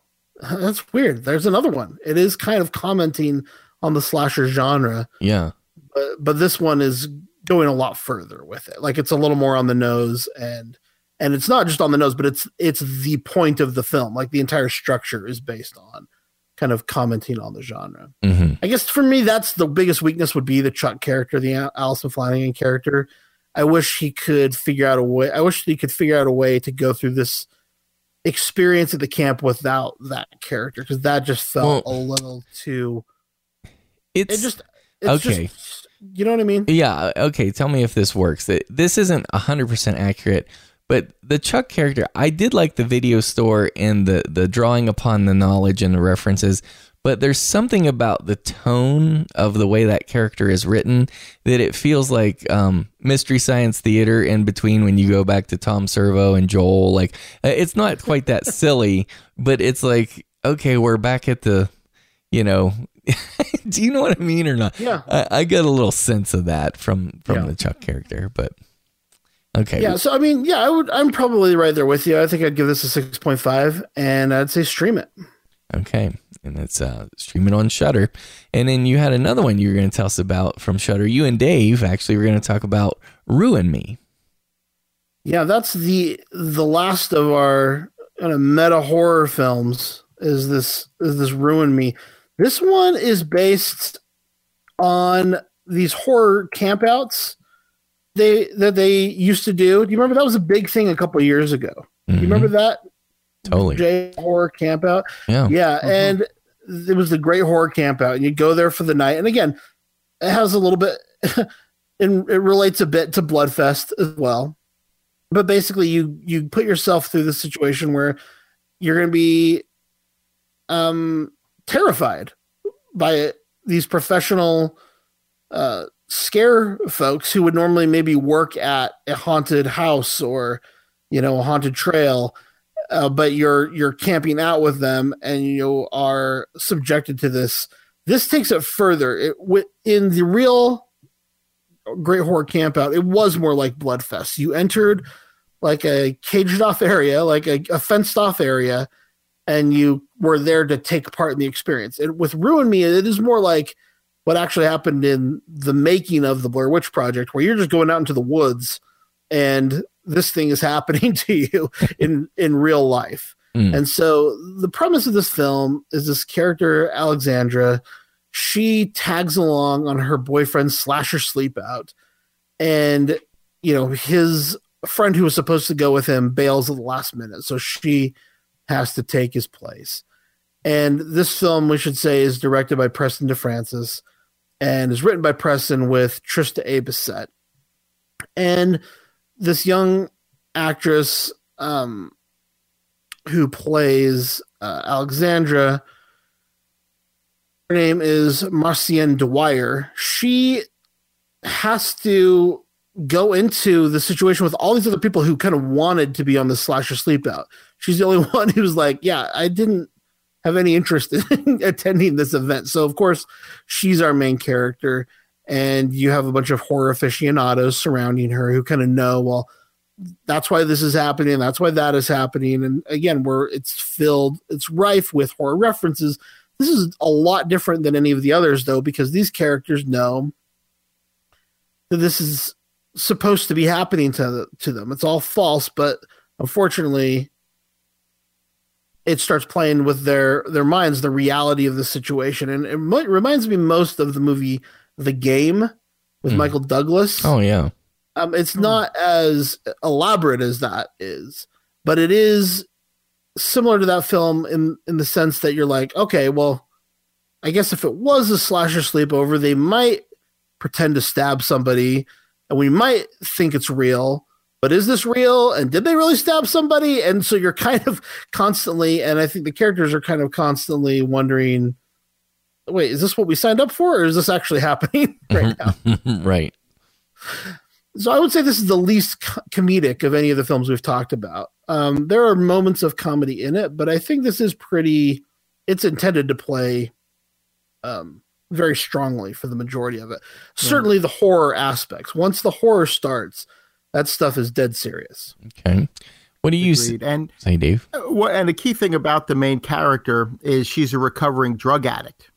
And the guy she went with is the one who saw her through that. Like they sort of fell in love in rehab. He was like a volunteer at the rehab, I guess, helping her. And she was going through all of these, this, situation with her being addicted to heroin. She OD'd, almost died at one point, which we get some brief flashbacks to at the beginning. But what's interesting is how they sort of tie that condition of hers in as the movie progresses. And you start wondering how much of this is in her mind, how much of this there's even a scene late where she's wearing a specific set of clothes. And I'm thinking, wow, is this where it's been going all this time, that, with where she had been earlier in life, or I guess like a few weeks earlier or a month earlier, whatever it was.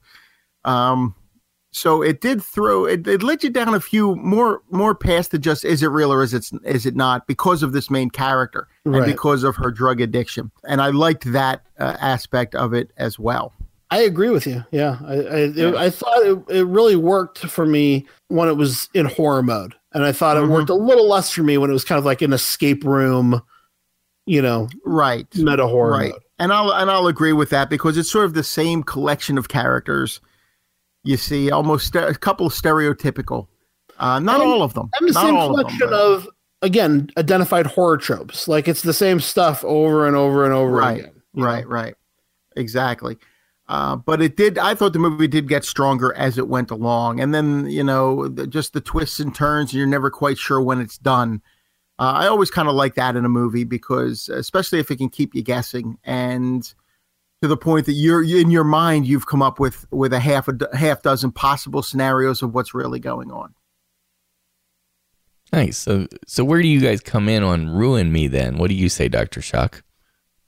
I'm going to say it's probably, I'll give it a 7, and I'll say it's a rental.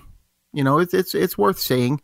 A little rough around the edges, and like Josh was saying, some of this the horror references are of the garden variety that we always see. So I'd say 7 out of 10. Okay, stream it on Shudder. All right, and what do you say, Wolfman? Yeah, for me, I thought this at the beginning. I thought this was going to be the worst of kind of the meta horror films I'd seen, but by the end, I think it was my favorite.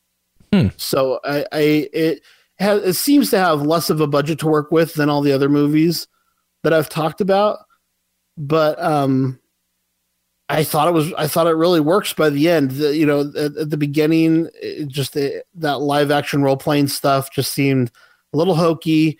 It seemed like it wasn't going to be going to come together. It seemed like we'd heard it all before in these kind of meta movies, but I thought the horror aspects really took off by the midpoint, and especially like at the 3/4 point, I thought it was working really good. There's a scene on a beach. I was like, oh, this is great. Yeah. Very clever. This is really good.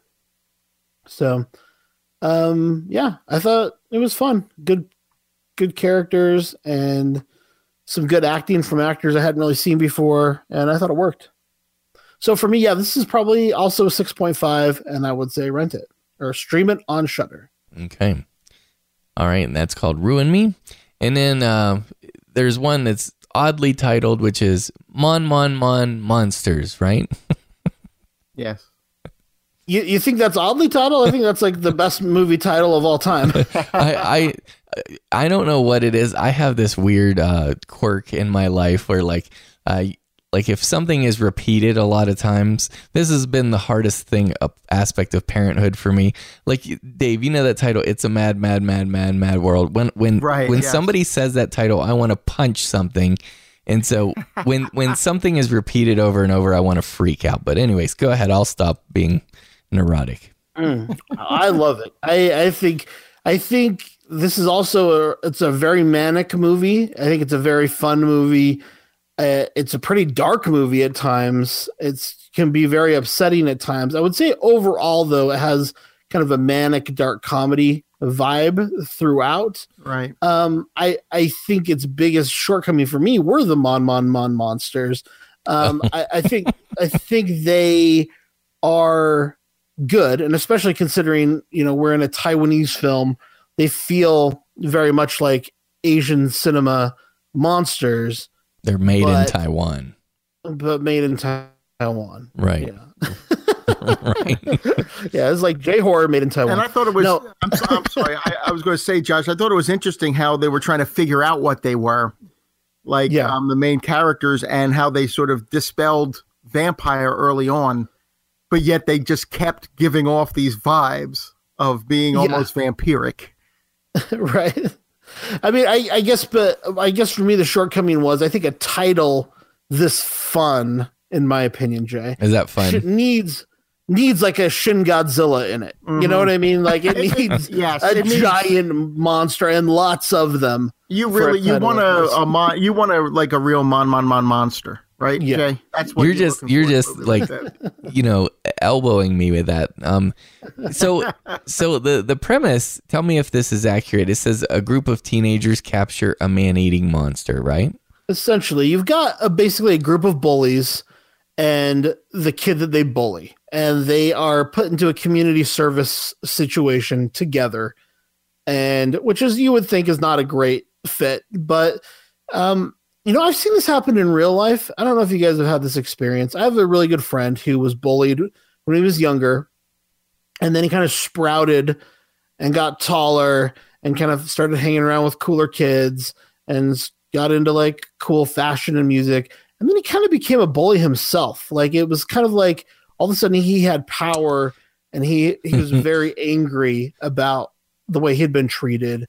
And then you see that person kind of turns into the bully. You see this in a lot of 80s movies, actually, where like the nerd becomes cool, like Can't Buy Me Love or something like that.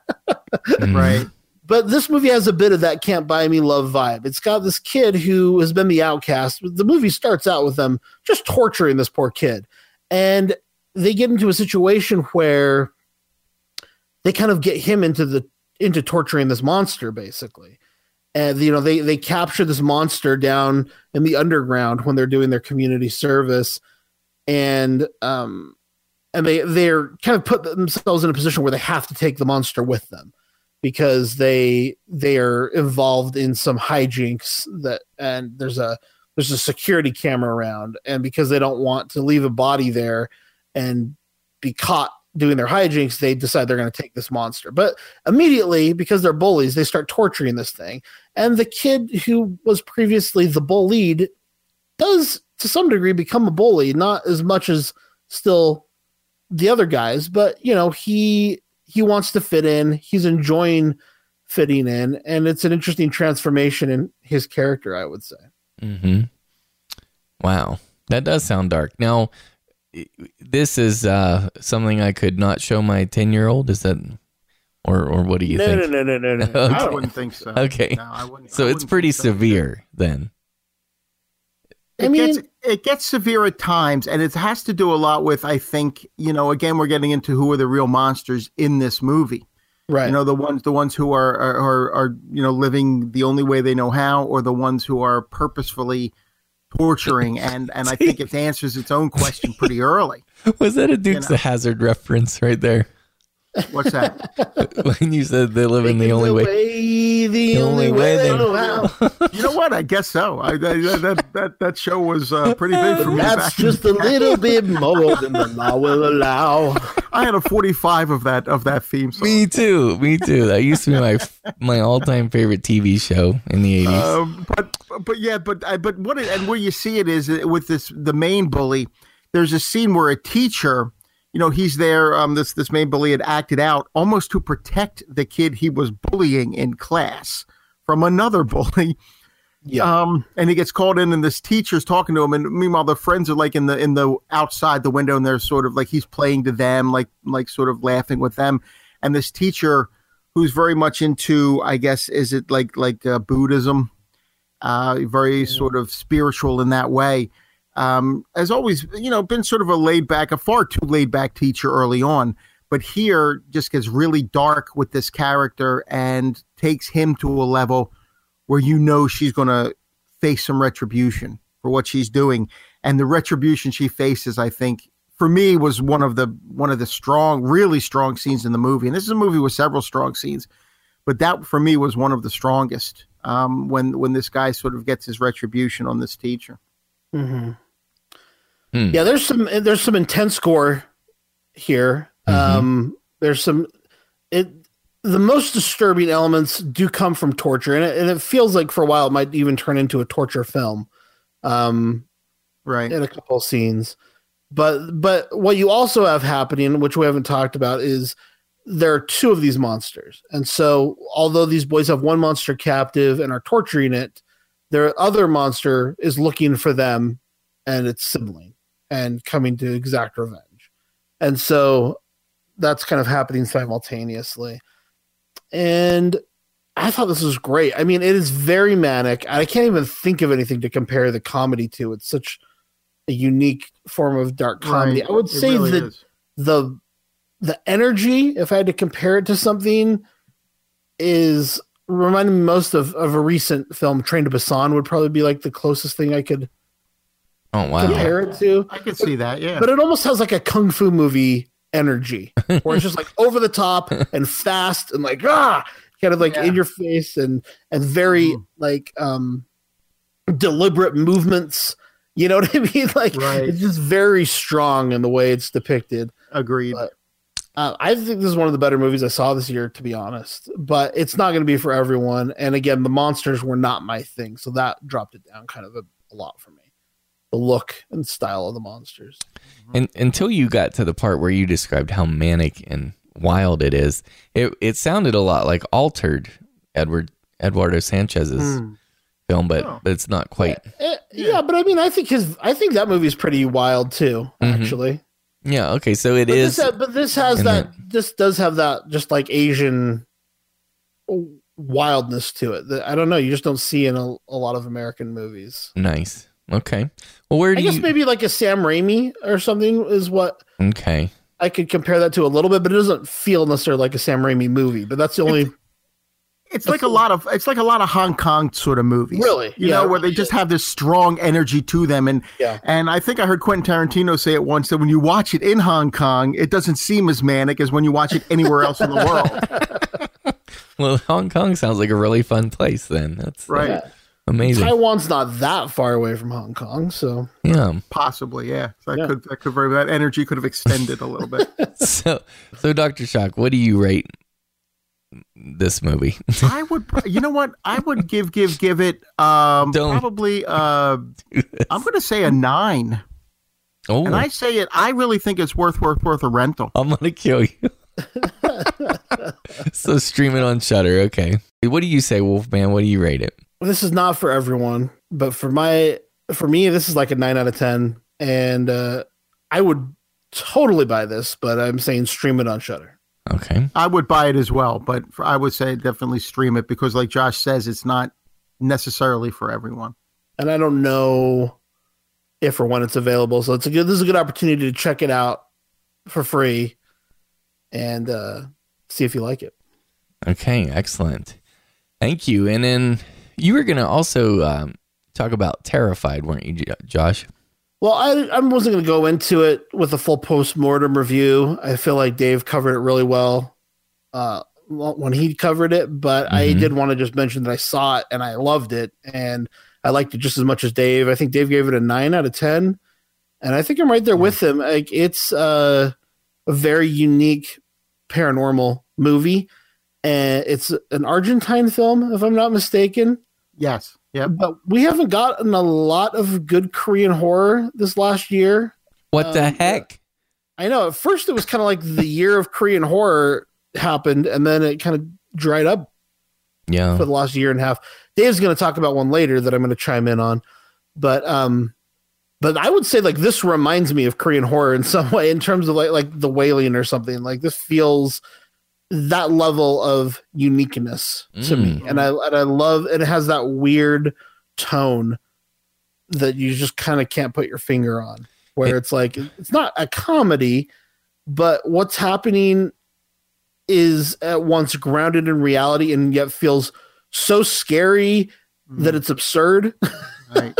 Yes, definitely. And by the way, just a side note, maybe I don't need to make this distinction, but this is Terrified on Shudder. It is not it's not Terrifier with Art the Clown. Those are two different films. Correct. Okay. Correct. Personally, Terrifier is not something I could ever recommend anyone spend their time with. That is a really mean-spirited film. I know people are going to like it because it's a hardcore slasher. But this, to me, is like, again, no reason to compare these two movies other than their titles are similar, but this is to me the far superior film. Okay. And you're saying 9 and streaming on Shudder. Yes, sir. Okay. I got you. All right. And then finally, I guess the last thing I wanted to just mention real quick is just that I know that in our previous episode, I sound like a shill or something, but guys, I've been obsessed with Dinners of Death. Do you know that I have been spending evenings watching that again on Shudder, the Joe Bob Briggs Dinners of Death? I don't know what it feels. I really meant what I said when it feels like a time machine. It just whisks me back to that period in my life when I used to watch that stuff, and it's powerful. Have you guys watched any of it yet? Yeah, I thought it was great. I mean, we had just talked about Blood Feast. Was it last Thanksgiving? Yeah, last Thanksgiving. And so I heard that he was going to be covering that. And so I wanted to tune in and watch his Blood Feast coverage. But yeah. Good times. And then I haven't sat down for the marathon yet. Okay. And so the marathon last July, that's available. You can stream that, and then also the Dinners of Death. And then on the 21st of December, I have a family party with the in-laws that I'm trying to figure out how to get out of. So I can, not that I don't love them all, but I'm just saying I like watching this live, and I want to be here when it starts and watch a very Joe Bob Christmas, because he's going to do some more drive-in classics that night, and that's on December 21st on Shudder. And then I was also super pumped that he's going to be hosting that weekly double feature in 2019 on Shudder. It's going to be every week, so pumped about that. Lots of good stuff. I've been very impressed, and I hope our listeners, if you haven't yet, that you'll check out Shudder. It's the Netflix for horror. You can stream everything that we've been talking about in this segment for the past 40 minutes. And to try Shudder out free for 30 days, you go to shudder.com. That's shudder.com/podcast and use our promo code HMP. All right, Dave, at this point in episode 163, let's move into Dr. Shock's feature review of Good Manners.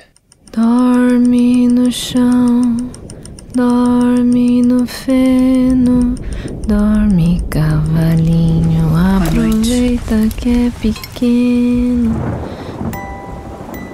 Good Manners, produced in 2017. It came out in the U.S. in July of this year. Just to set it up, it's Clara, a lonely nurse from the outskirts of Sao Paulo, is hired by a mysterious and wealthy woman named Anna to work as a nanny for her unborn child. The two women develop a strong bond, but one night kind of changes everything. And I think that's a good synopsis. It sort of gives you a general idea of what the story is. Now, this is also from South America. This is from Brazil, is where this movie was shot. And you have this situation where this woman is pregnant, and she's been sort of cut off from her family. Her family is very wealthy, but she's got enough money to sort of hire this nanny to help, when the baby's born, but help her before the baby is born as well. And what's interesting is how the story sort of builds upon itself to reveal the type of movie it is. And I don't think it's too much of a spoiler to let people know, because I think this is pretty much out there.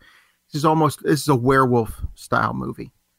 Nice. And it affects the mother in a way who is not a werewolf, but it affects her carrying this werewolf child. But what I liked about this movie, one thing I liked about it, I'll get into more of it in a minute, are the little asides it does. When she gives the story about the conception of her child, she had been away. She was engaged to somebody else. She went away and went into this bar, met up with this guy. This is all handled via comic book style with like graphic novel style art to depict this, almost as if you're reading it in a comic book. This whole encounter with this mysterious man who impregnated her. There are musical asides. Now, it doesn't really happen until a certain point in the movie where you get them, and it's not. I've seen it listed as a musical, and I guess technically you could list it. There is some original music in this, and there are scenes that are just musical asides, like when the nurse is walking through the streets at one point. This this vagrant just breaks out into song and starts singing as if narrating, what's going through her mind at that moment, which I thought was interesting as well. It brings it's very unique. I love it when movies take this unique approach, and Good Manners definitely does that. And then where it goes, where you have the nurse caring for the mother and then caring for the child. It is two distinct segments. I'm not going to go into why, but you really get to see, you see a child dealing with a mystery of its past. And a lot of times in these movies, we don't see what set that up. We don't see why a caregiver is hiding something. We just see they're hiding something and then it's revealed later on. Here, we fully understand what's going on to this point, and us and Clara, the nurse, are the only ones who understand what's going on at this point. So the rest of the world is like, why is she acting this way? Why is she doing this with this child? And so forth and so on. So I don't want to say too much more about it. I will say there is CGI in it that I thought was mostly successful. I don't know that it's 100% successful. And you see a lot more of it later in the movie. But I would give this a 9.5. Wow. Out of 10. Okay. I really, really was impressed with this movie. It is a longer one. It's 2 hours and 15 minutes. But I'll tell you what, I didn't feel that there was anything in here that you could cut out. I mean, I thought that because it really did build the characters, the relationships, and the situation very well. Gotta ask, does that make this one of the top 3 werewolf movies of all time for you? I don't know. It could. There's a chance. I'll have to see it again. I could put it up there with something like An American Werewolf in London eventually, or what was it, The Howling, and all these other was a Silver Bullet. I would put this. I would probably put it up there with those, but I would have to see it again just to make sure that it holds up, because I've seen all those other movies countless times. I'd like to see if this one would hold up with that, but for right now, yes. And it's just because of where they go with the characters and the story, and I really, and the uniqueness of it. There's a very unique quality that this film has that just really pushed it over the top for me. Yeah. You have my attention, Dave. I am a werewolf. I worship at the altar of the werewolf, and there are not a lot of good werewolf movies. So I think this is one. I think I think you would definitely enjoy it, Josh. Jay might look at the clock a couple times in the movie, but I think but it's a unique film too, Jay. I mean, just taking aside that, I mean, this is a unique film, and it's not every day. No, it's not. You get a Brazilian fantasy horror werewolf musical. So exactly, yes. But no, this movie, I loved it. I really did, and I can't wait to watch it again. Nice. Yeah, I was reading about this. People have been tweeting about it and so I saw on Twitter, and I thought of you, Josh, because I'm like, oh, a werewolf film for Josh sounds like, because it's been getting good reviews, and you're giving it 9.5. That's saying something right there. Definitely not where I thought it was going based on the title. You're like, and I bet everyone can guess what the monster is. I'm like, well, Lucerfina. I've never heard that name before. No, interesting. Okay. Yeah, and that's Good Manners, right? That's Good Manners, yes. That's right. Good Manners. Oh, that's Good Manners. I thought that was Lucerfina this whole time. Okay. Oh, no, I'm sorry. No, that's Good Manners. Lucerfina is the next one. Tell it. I'm sorry. I went a little out of order there, Josh. No, that's my fault. Okay, so Good Manners. All right. I'm changing the name on my queue here. Okay. There you go. Yeah. All right. But to get into the next movie I want to talk about, and it ties in a way because it's another South American horror film, and it's the one Josh had just mentioned, Lucerfina, which I thought is a terrible title until you watch the movie. Isn't it Luciferina? Luciferina. I'm sorry, Luciferina. Oh, yes, that's fine. Which I thought was it almost sounds comedic in a way to me. You're right. But it's definitely not that. This is another one from Argentina. Good Manners was from Brazil. Terrified and Luciferina from Argentina. Argentina. This is probably the lesser of the three movies. I think it's definitely the lesser of the three movies for me. Let me just look it up here just to give you a quick synopsis of Luciferina. And again, this is from IMDb. Natalia is a 19-year-old novice. What it is she's at a convent. And I think they set it up, she's studying to become a nun, who reluctantly returns home to say goodbye to her dying father. Well, that's not exactly true. Her mother had died, which is what brought her home. Her father is very ill, but he's not in any way dying. He's just sort of in this catatonic state.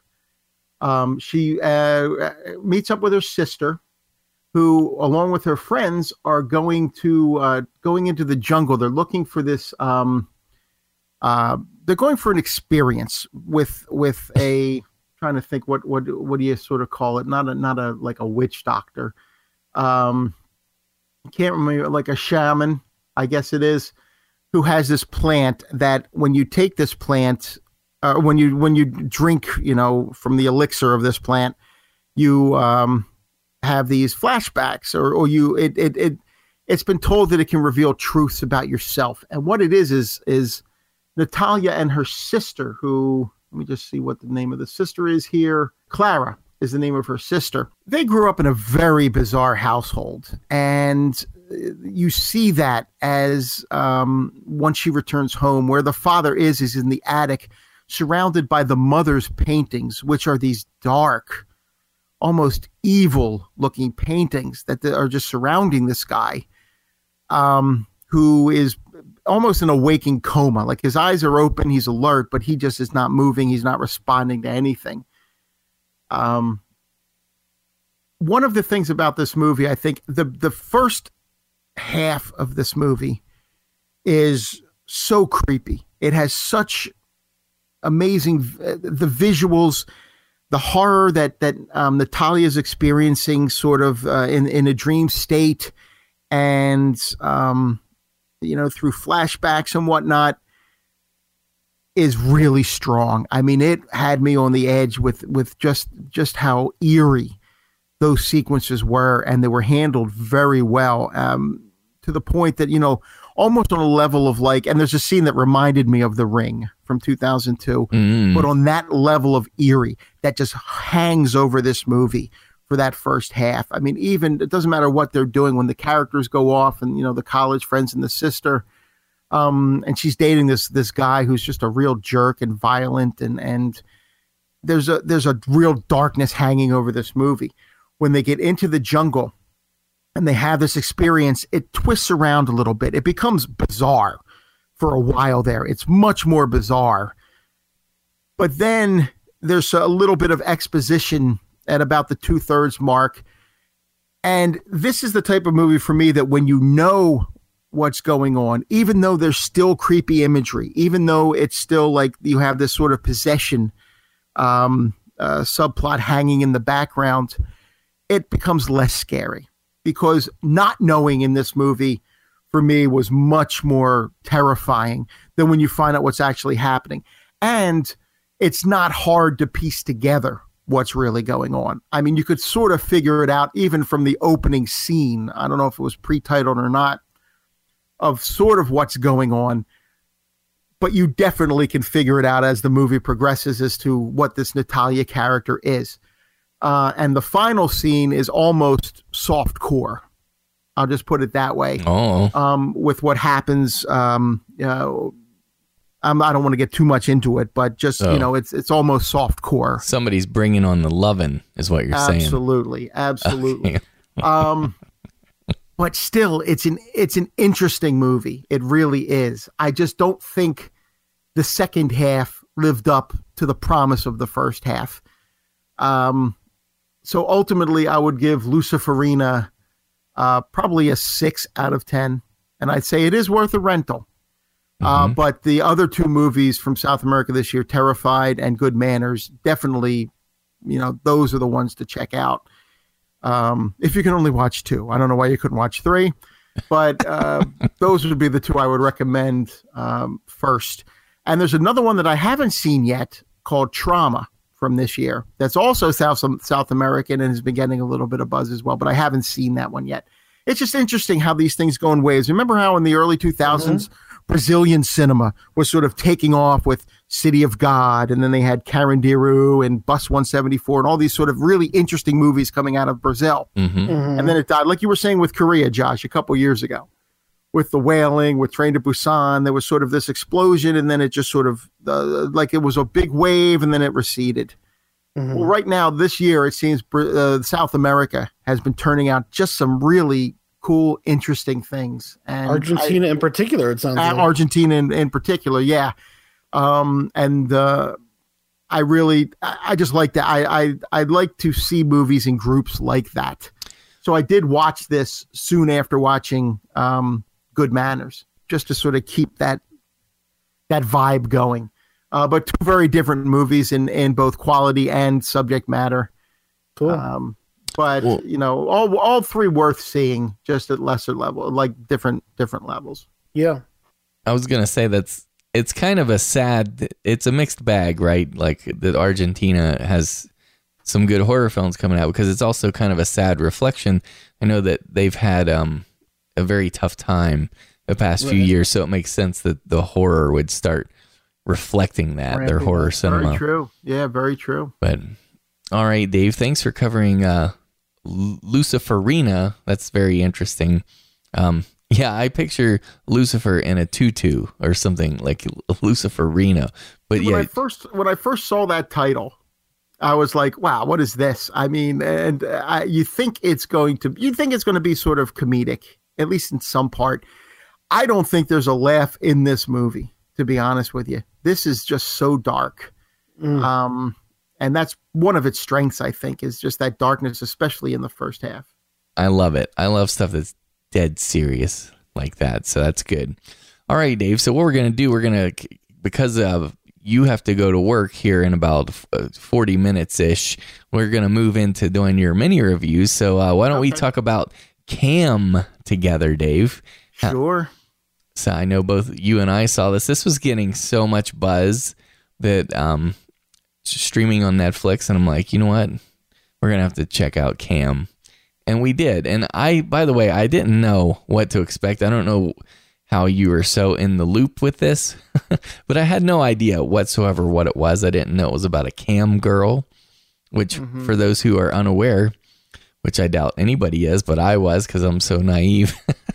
It's an individual who works online as a sex performer, right? And receives money for performing on webcam over the internet. And so, your ranking is obviously very important, right? As we see in this movie, Right.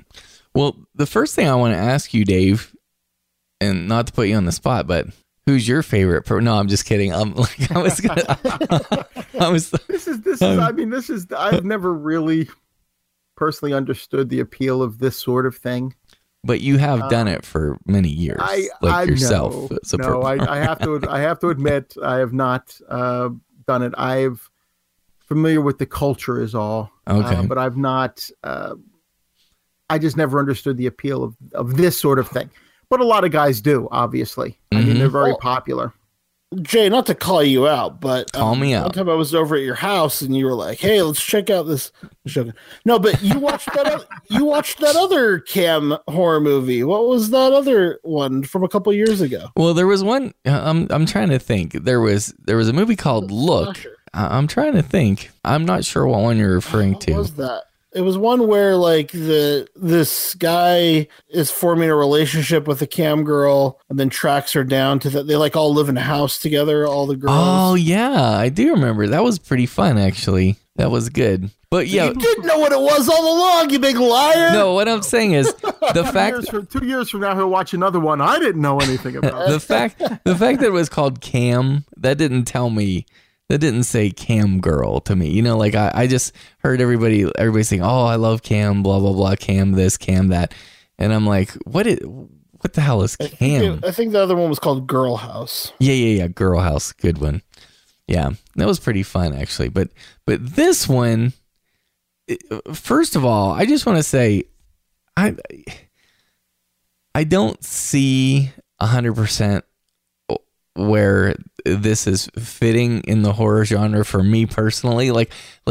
I know that there are like, I guess, horror aspects to it, arguably, but what's the basic premise, if I might ask? Oh yes, okay. Dave, do you want to do it, or you want me to tell him? Yeah, I could just sum it up real quick. Okay. It's about this a girl. She has this channel. Her whole thing is about her ranking. She wants to break into the top 50 initially, and she comes up with all these different things. At one point, she does like almost like an on-screen suicide. Not much of a spoiler because it happens early on. Things like that to try to increase her ranking, and it seems to be working. How do you benefit from your ranking if you've committed suicide? Well, I don't. You know what? I can explain it. It happens in the movie. I don't think this is something that could happen in real life. I mean, but it happens in the movie. Well, it because it is artificial. You know, there are people who get kicks off of, you know. I thought you were saying that she was going to commit suicide. No. This is like an artificial. But it looks plan. real. It looks real. It does look real. She pulls it off, but she manages to pull it's it not off. a snuff cam girl show. No, nothing like that. But what happens is she realizes her channel has been hacked by someone who she can't figure out, and that is putting out fresh videos, live videos of her. It looks exactly like her. She can no longer access her account. Or she can for a little bit, and then she's locked out of her account. But even though she's not, even though it's her, this is her on screen, her ranking is going up exponentially, and she's reaping none of the benefits of it, of having built it up to that point. Mm-hmm. So the horror comes in, or I should say, it is more thriller, I guess, Jay, than horror. It does have that feel to it, but I can see where it fits in the horror genre too. It's like the cyber thrillers of the 90s, like The Net or something. Right. It's a mystery it's a lot like to that, me. because then this girl is now dealing with the fact of who is it who stole her identity, not just her identity, her face, her channel, her life, as it were, because she's sitting in her room at some points and she looks live. This person looks like they're in her room or in her house, walking through her house, and she's looking around and there's nobody there. So she's really left trying to figure out what the hell's going on here. A lot of the horror, I think, Jay, is where it eventually goes, where it ends up at the end there, which we really can't go into here. Right. But once you because there doesn't seem to be an answer for what's going on. And I don't know that the movie gives you a clear-cut answer of exactly what's going on. Right. In fact, let me just say regarding that, I ended up, I watched this film, and then I'm like, okay, I better watch the last 20 minutes again. So I watched the last 20 minutes again, and then I'm like, I still don't know what happened. And then I watched it a third time, the last 20 minutes, and I'm like, what am I missing? And so then I started researching like online theories and watching YouTube videos, and there are a couple of pretty decent theories out there that I'm like, oh, okay, I see. But yeah, this is one of those films that's very creative, and it also allows lots of room for interpretation and discussion and debate and so forth. But in for a lot of people, for somebody like me, you might consider me less sophisticated a viewer, but it is a little less satisfying in that way, because I'm like, okay, that's interesting and intriguing, but still, what the heck? Like, but I don't know. I will say, there are some things I really gotta celebrate, and that's Madeline Brewer, who plays the cam girl. She's excellent. And this is really her movie. She's in pretty much every scene, and she is tremendous. She is tremendous. And I will just kind of give people a heads up. You know how sometimes, Josh, you'll be watching a movie and, somebody will walk in the room in a certain scene and you're like, oh, great. Out of this whole 90-minute movie, they walk in during that one scene. Yeah. Right. Well, this entire movie is scenes like that. So that's true. So don't watch this with your grandma. I mean, it's the same thing. It's the same thing with me, Jay, because I mean, I could be watching a movie about Mother Teresa, and if she happens to be watching the feed of a topless village woman or something, my wife will walk in then and say, what are you watching, porn? So it doesn't make any difference. It's just that one moment. I mean, it's become a running joke now. If my kids happen to be watching a movie with me just in passing and there's a scene of nudity, they'll go, oh, mom should be here any minute. So it's become a running joke. But you're right. This movie, like you said, not for your grandmother. There is no... there is no safe scene in this movie. In fact, I'm not being a prude or anything. I'm just saying, when I was trying to figure out what happened in this film, I was searching on Twitter, so I did a search for the title and so forth. There were people on Twitter saying they were criticizing Netflix for putting out like softcore porn and stuff. They're like, oh, now they're just trying to recommend porn to us, so I just want to mention that to people. So it is it's engaging, it's strong content, so to speak. When you make a movie about this subject, right, how else are you going to do it, right? I don't know that it's even as strong as maybe some of these real shows are, but then again, I don't know how many of these channels are out there or what, but so I'm looking at what it says about it. So this is crazy because I just barely this week saw on Jimmy Fallon, they did this thing with John Oliver where they had this face swap technology where it could like they do that on those like Snapchat filters or whatever, where they do like a face swap. This like actually can do that with live video where they can make one person look like another person. I wonder if that's where they got the idea for this movie. Maybe. I can speak to that a little. So the filmmaker here, I'm just trying to remember here. I believe it's Issa Mazzy. Anyway, she was a cam girl, and so she's had a lot of experience about that, and so she wanted to make a film that depicted that world and kind of communicated just some of the challenges and how hard people work and how dedicated these girls are. And she's the Diablo Cody of our day, huh? I'm serious. Exactly. That's a great way of saying it. That's really true. Yeah. And she said, like, I guess when she was trying to get this made, like, people were like, yeah, you're never going to, because of that content, you're never going to get that out there. Yeah. And she realized that the best approach would be to make it a horror film because, yes, well, you'll see. I mean, if you read up about it, but some of her experiences, she wanted to reflect some of the struggle through this horror story, and she really, felt like it captured it well. And I agree. I mean, it's a good movie, but to me, I wish it's more in the thriller mystery territory, and it's I don't know, it's decent. But Dave, I mean, is this one that you'd recommend to people? I mean, where are you? I think so. I'd give it sort of a cautious recommend because it is some strong material. But I'd say, I'd give it probably a 6 out of 10 and say I think it's worth a rental, maybe 6.5. Taking her performance into account. Yeah. I'd say a 6.5, and I definitely think it's worth a rental. Yeah. Yeah, I'm right there with you. I mean, I'm a 6.5 on it, and it's a rental. I mean, it's but not as much for a horror film personally, but just because it's a decent flick. I mean, it's like a mystery thriller drama by my estimation, but it's certainly intriguing. I think people enjoy. People on Twitter. I mean, I've just heard so much raving about this, so that's one reason why I had to see it. So, anyways, Josh, is that up your alley? You think?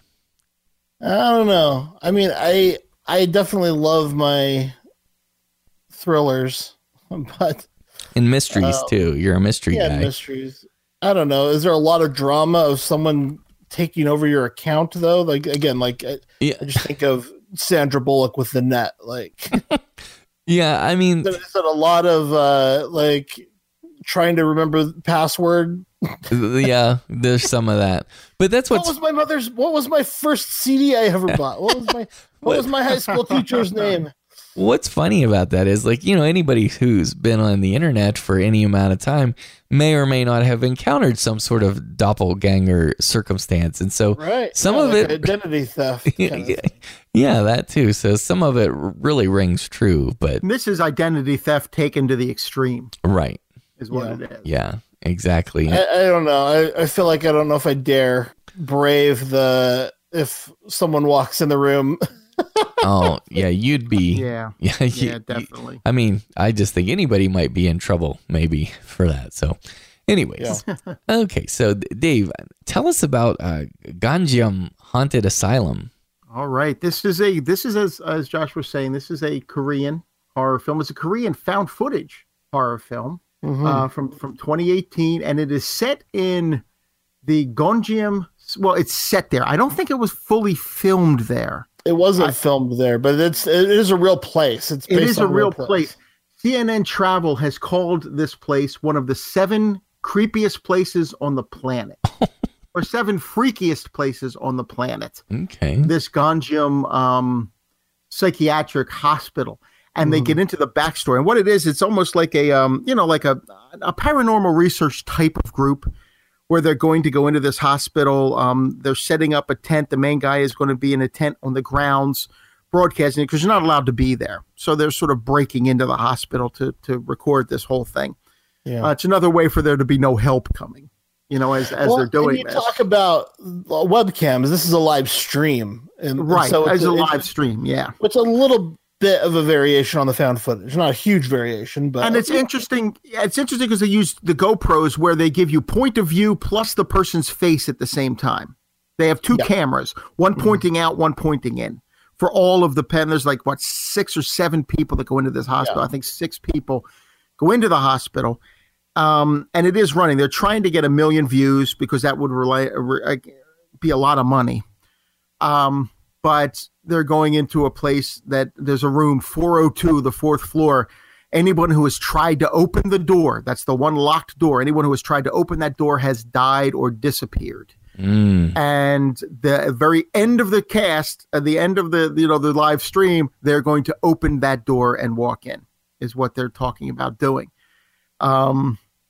This is something that it's not totally original. I mean, anyone who's seen found footage is going to know some of what's going to happen in this movie.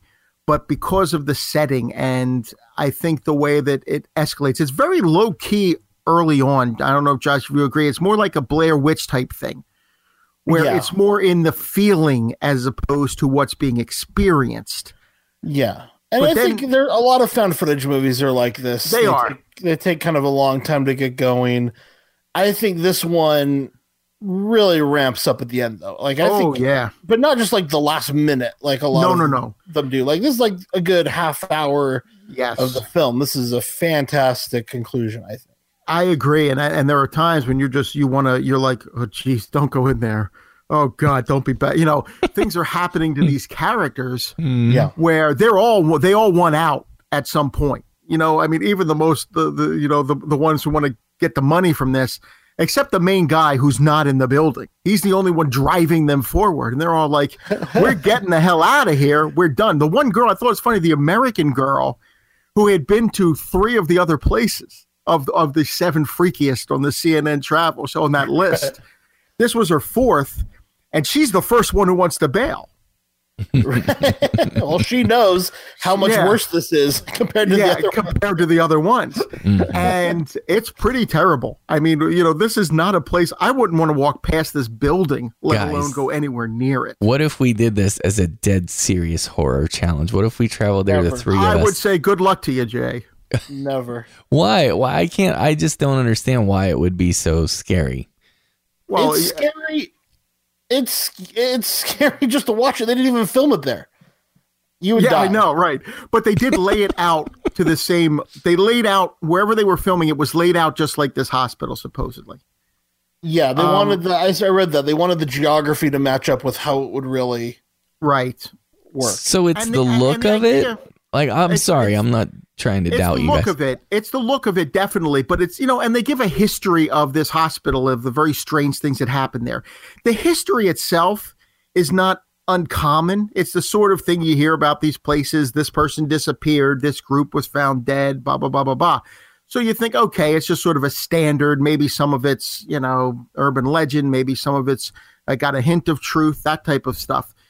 but where it goes with that at the end, just where it ties everything together at the end, like Josh says, probably a good 30 minutes. And it's not a long movie. I think it's an hour and a half. The last 30 minutes are just, you know, like hide under your cover scenes in this film. Nice. Okay. And you saw it too, right, Josh? So you were... Yeah. No, so like I was just talking about how Terrified was so unique, and like I prefer Terrified because it's just I'm more interested in that world. This is far scarier to me though. Like I thought this was so scary. Yeah. This is one of the scarier movies I saw this year.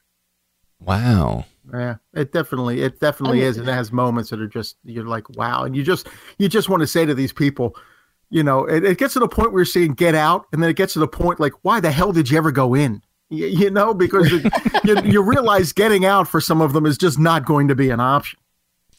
Okay. Nice. And one of the more interesting uses, I think, of that camera out, camera in happens with these two characters who are outside. Boy, that really got me, Josh. Yeah. That might have been the part that launched the really scary stuff happening. I think it might have happened around the hour mark. And what happens to this one character, you're like, oh boy. Okay. You know, it's like I think it's interesting too, because like Dave said, it kind of starts out like a standard found footage movie. And I remember thinking like, yeah, see, because I really love found footage. And I'm always looking for interesting ways to do it. We just talked about The Devil's Doorway a couple ago, how that was a very different approach to found footage. And you just start thinking, well, you're very limited in the kinds of scares you can do because you're always this first person perspective. Well, they changed that up by having the cameras go both directions.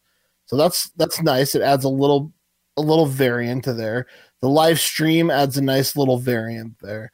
But then it really, the ending really departs from what, you know, I've seen other found footage movies do. It really does, because it just takes all these characters in different areas are dealing with different sort of horrors. Yeah. That just escalate and escalate and escalate. Excellent. Okay, so where do you come in then, Dave, on Gonjiam Haunted Asylum? What do you rate it? I'd give it probably an 8 out of 10 and say definitely rent it. Mm-hmm. You know, it is out there on DVD and Blu-ray. It might be worth a purchase. I don't know how it's going to hold up on a rewatch though. That's my only thing. I don't know but for a one-time watch, definitely an 8 out of 10. Okay. And Wolfman, what do you say? I would agree with Dave. I think this is an 8 out of 10 and I would call it a rental. It's a strong rental recommendation for me if you like paranormal films, if you like found footage films. I think if you dislike those, I still think it's worth giving this a try because I do think it's a bit better than average. I think this is above average. Mm-hmm. But if you like those two genres, you're going to love this, I think. Yeah. You guys sold me on it because I like found footage and I like scary. So that sold me right there. Yeah. This was on Netflix a while ago. I don't think it is anymore, unfortunately. Okay. And Jay, I would put it on a par, to be honest with you, some of the scenes in this with Satan's Slave. Oh wow. Okay. Satan's Slave. Yeah. I as far as the gripping horror, and it even gets probably a little more intense than that movie as it goes on. Yeah. But it's on that same level. Because thus far this year, I think Satan's Slaves is the scariest movie I've seen so far in 2018. Streaming on Shudder, by the way. But okay, what about you can get this one for like a $3.99 rental on Amazon. Okay, cool. Yep. Okay, Dave, I've been waiting like this whole night to hear this because I've been trying to work this in on Movie Podcast Weekly, but I've been so curious about The Domestics. The Domestics is an interesting film. It's one of those ones where, Jay, again, you might not think it's horror. I'm not 100% sure I look at it as horror. This is almost, if I were to compare it, and it says sci-fi thriller is what IMDb listed as. Mm-hmm. But the situation itself that these people are going through is pretty terrifying. It's a post-apocalyptic world. This husband and wife, and it's controlled by gangs. Think of the Road Warrior combined with the Warriors is what I would equate it to. Okay. The world of the Road Warrior with gangs from the Warriors. Wow. In control of it. And that's what this movie is. That sounds great. Yeah, it really is. And as a movie, I think it really is. You have this, and the gangs you have this couple. What happens is this woman and the rest of the world is in chaos. It's funny because there's this one radio DJ, not like a Wolfman Jack, but this guy who, now that the FCC is not around, he can say whatever the hell he wants, who's sort of trying to help the domestics, which are the people who are in their houses trying to avoid these gangs, trying to live their lives. And they set up what happened for post-apocalyptic right at the beginning. Most of the world died off. Those who didn't, who were immune to what happened, are the ones left. You either joined a gang or you had your family and you're trying to protect them. And these gangs will come right into your house without any warning in large numbers. And there are things like, the plowboys who are the truck drivers. You have the gamblers who spin a wheel before they decide whether they're going to shoot you or not. Just all of these different groups, each as dangerous as the last, and they're fighting each other and they're killing anybody they come across and stealing whatever they can get. So it's just a crazy world. And you have this two couple, and Josh, an actress I know you've Kate Bosworth stars in this. Oh wow, I love Kate Bosworth. Yeah, she's great. She plays the wife. It's this husband and wife who were about to. Their marriage was falling apart before this happened. Now they're almost together. You get the feeling because they have to be together because they need each other to sort of stay alive. But the relationship is beyond repair. But yet there's still, she had been in contact with her parents. They lived in, I can't remember where they were going. Minnesota, it might've been, I can't remember exactly, or they lived in Minnesota and they were going down to another town. That's a little foggy to me, but anyway, they have to travel about almost 200 miles to get to her house because she had been talking with her mother on CB. And all of a sudden, for the last 2 weeks, she hasn't been able to raise her mother, and she's worried. So this guy's like, fine, we'll go down there. And they brave this world, and it is a terrible, terrible world to go out into. One of those things where you think most people aren't going to make it 3 minutes out there, that there are people waiting for you to go out there. And all of these different gangs, there's not a one of them that you can even sort of put your trust behind. They're all each as violent as the last. And you see that throughout the movie. You will even run into some individuals who are violent. Even some of the domestics that they meet up with are pretty horrific. And this is a straight up gore fest at times. I mean, this is like no holds barred violence. There's even a group of women. I can't remember what their name is, but they're men haters. They're going to kill any man that they come across. You have all of this going on. The husband's played by Tyler Hoechlin, I think is his name. The performances of the two leads is strong. It's really, really strong. And as some of the supporting performances are as well. The story eventually takes a few turns where you think, I don't know how they could have possibly survived this situation. Almost a little bit unbelievable, but you're still rooting for them. So I kind of was able to overlook that. Like at one point they escape this one gang, like towards the end of the movie, and what they're going through, you're like, they're done. You think that's it. This is over. And how they escape, maybe a little bit far-fetched within the world of this movie, as to what they did. But it is, like I said, this is about as violent a movie as I've seen this year. Nice. If not the most violent movie I've seen this year. Cool. And it's nonstop. I mean, it's just, there's a lot of gore in this film. And it's exciting, it's thrilling, and there are times when it is terrifying. I mean, it's not even considered a horror movie on IMDb, but I can see where some people would put it into that category, and I think some people have. But I do recognize this is another 8 out of 10 for me, and I am going to buy this one because I love both the Road Warrior and the Warriors. Think of that with a troubled couple trying to deal with both worlds at the same time. Yeah, and that's what you get in this movie. It sounds like a metaphor for child rearing. right? Yeah, poster looks awful. I have to say though. Yeah, it's funny. Any of these posters, I hate it when they did this whole '90s, late '90s, early 2000s things of just showing the actor standing there. Mm-hmm. Yeah, who gives a damn? I mean, show us something about the movie. You know, they did that with all these. You have these great movies. Something like I remember when the DVD for Road to Perdition came out. That had a great poster, and they throw Tom Hanks in close up on it. I mean, who gives a damn? Yeah, you know, and that was. I mean, we saw in that movie Weinstein started that. You know, yeah, 24 by 36. They talk about that, about how the posters of that time period aren't even really worth collecting because they're so drab and dull. Yeah, totally. And this one's almost like harkens back to that. But man, this is just it's such a strong film, I thought, and definitely 8 out of 10. And I think horror fans will find something in here for them. Yeah. That they'll like. It's not necessarily the type of horror film. It's not necessarily a horror film. It's more like action sci-fi thriller. Mm-hmm. But man, there are parts of this that you really are just terrified for these people. I'm sold. Okay, I'm in. I'm totally in. All right. I know there was a film, a little Beastly Freaks flick. I talked about this way back in June, but now I'm so excited to hear your take on Primal Rage. Primal Rage, yeah. This is, Josh, have you seen this or anything heard about this one? No, I don't know anything about it. Okay, this is one you're going to like. It is a Bigfoot movie steeped in Native American folklore. Okay, I'm sold. Yeah, that's what I thought. And this is not your daddy's Bigfoot, for want of a better phrase. This is a creature that would give the Predator a run for its money.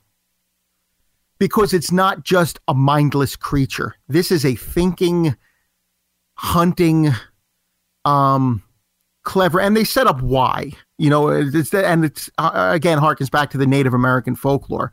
What do they call it, Jay? An Oma or something like that, where it's almost like a spirit of the ancient chiefs has come back.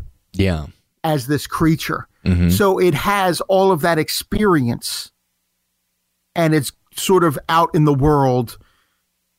You know, it's a man eater, and it even sets its sights. It starts with this young couple.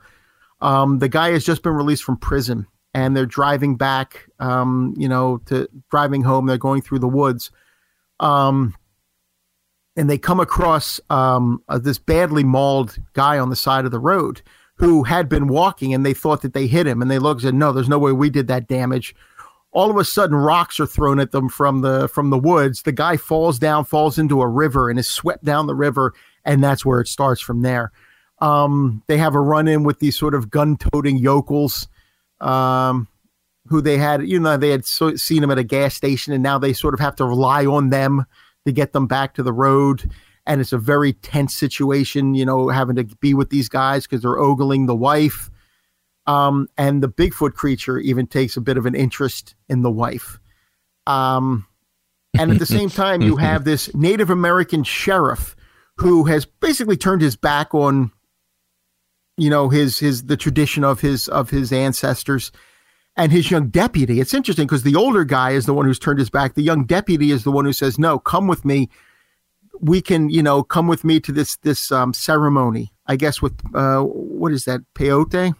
Is that what it's called, that drug? Mm-hmm. And maybe, and it'll help open your mind. And so you have that going on at the same time as these people eventually dealing with this creature. First they're dealing with these yokels, then they're dealing with this creature.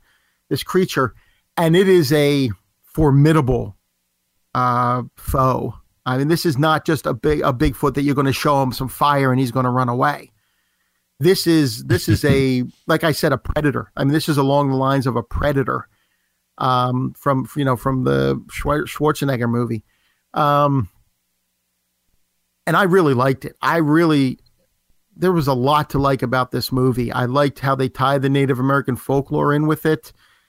I did like the two characters a lot, to the point that you want to see them. And I thought they were well portrayed. And just the creature itself was so interesting to me. I'd say probably an 8.5. I'm going to buy this. Definitely rent it. And I think you might want to there are people who might want to end up buying this. So, but definitely a rental. I'm going to say a rental. I'm glad that you enjoyed this so much, honestly, because, That makes me happy. And I'm a Beastly Freaks guy, and I love Beastly Freaks stuff. I won't regurgitate everything I said in episode 148, but I will say I'll give it credit on a couple things. It does go really far with the gore. It has some creative kills. I think that's awesome. I like that part. There's like a witch character that I think is kind of creepy. It reminds me a little bit of like in Pumpkinhead, kind of. Yes, and, definitely. And I think that's really cool. But for me, with Beastly Freaks movies, it really comes down to the appearance of the monster. And I am so sorry, Dave, but I got a little bit of a Harry and the Hendersons vibe on it. And a little bit. This is Harry and the Hendersons with the Terminator mentality. And I mean, you know, so if this was Harry and the Hendersons, that movie would have been over in 5 minutes. He would have found them when they hit him on the side of the road. He would have got up and killed them. I mean, you know, come on. This is yes. Well, I mean, as far as the look of the creature, but I mean, you're talking about a Bigfoot, right? You know, the traditional Bigfoot creature. I don't know how creative you want them to get with that. There's also. I thought they did get a little creative with the way that they depicted it. With what it could do, and also, you know, how it appears when you first see it. Yeah. Well, Josh, do you remember the mask that we talked about in You Might Be the Killer? Yes, sir. Okay, picture that mask, but all over the creature's body like armor. So it has that sort of like armor, quote unquote. Yeah. Which may be interesting for some people because it's like, okay, this is more of a sentient being. It even knows how to use weapons and stuff, and that's kind of cool. Yeah. But tools. But like the red eyes and stuff, Dave, I don't know. I'm sorry. That was a little bit disappointing. But I do like it goes really far with some of the things that happen. I'm like, oh, they went there. They actually did that. Like that was intense, you know. So, right. But anyways, no, it's good. I understand why people are having so much fun with it, but for me it's like a 6.5. I called it a rental, but I'm glad you enjoyed it a lot. So I enjoyed it more than you did, but you know, 6.5 is still pretty good. That's right. I think you wrote a paper about your 6.5. I'm sure I did. Way back when? Yes, you know I did. Okay, Dave, and then finally before you got to run, let's hear about Strange Nature.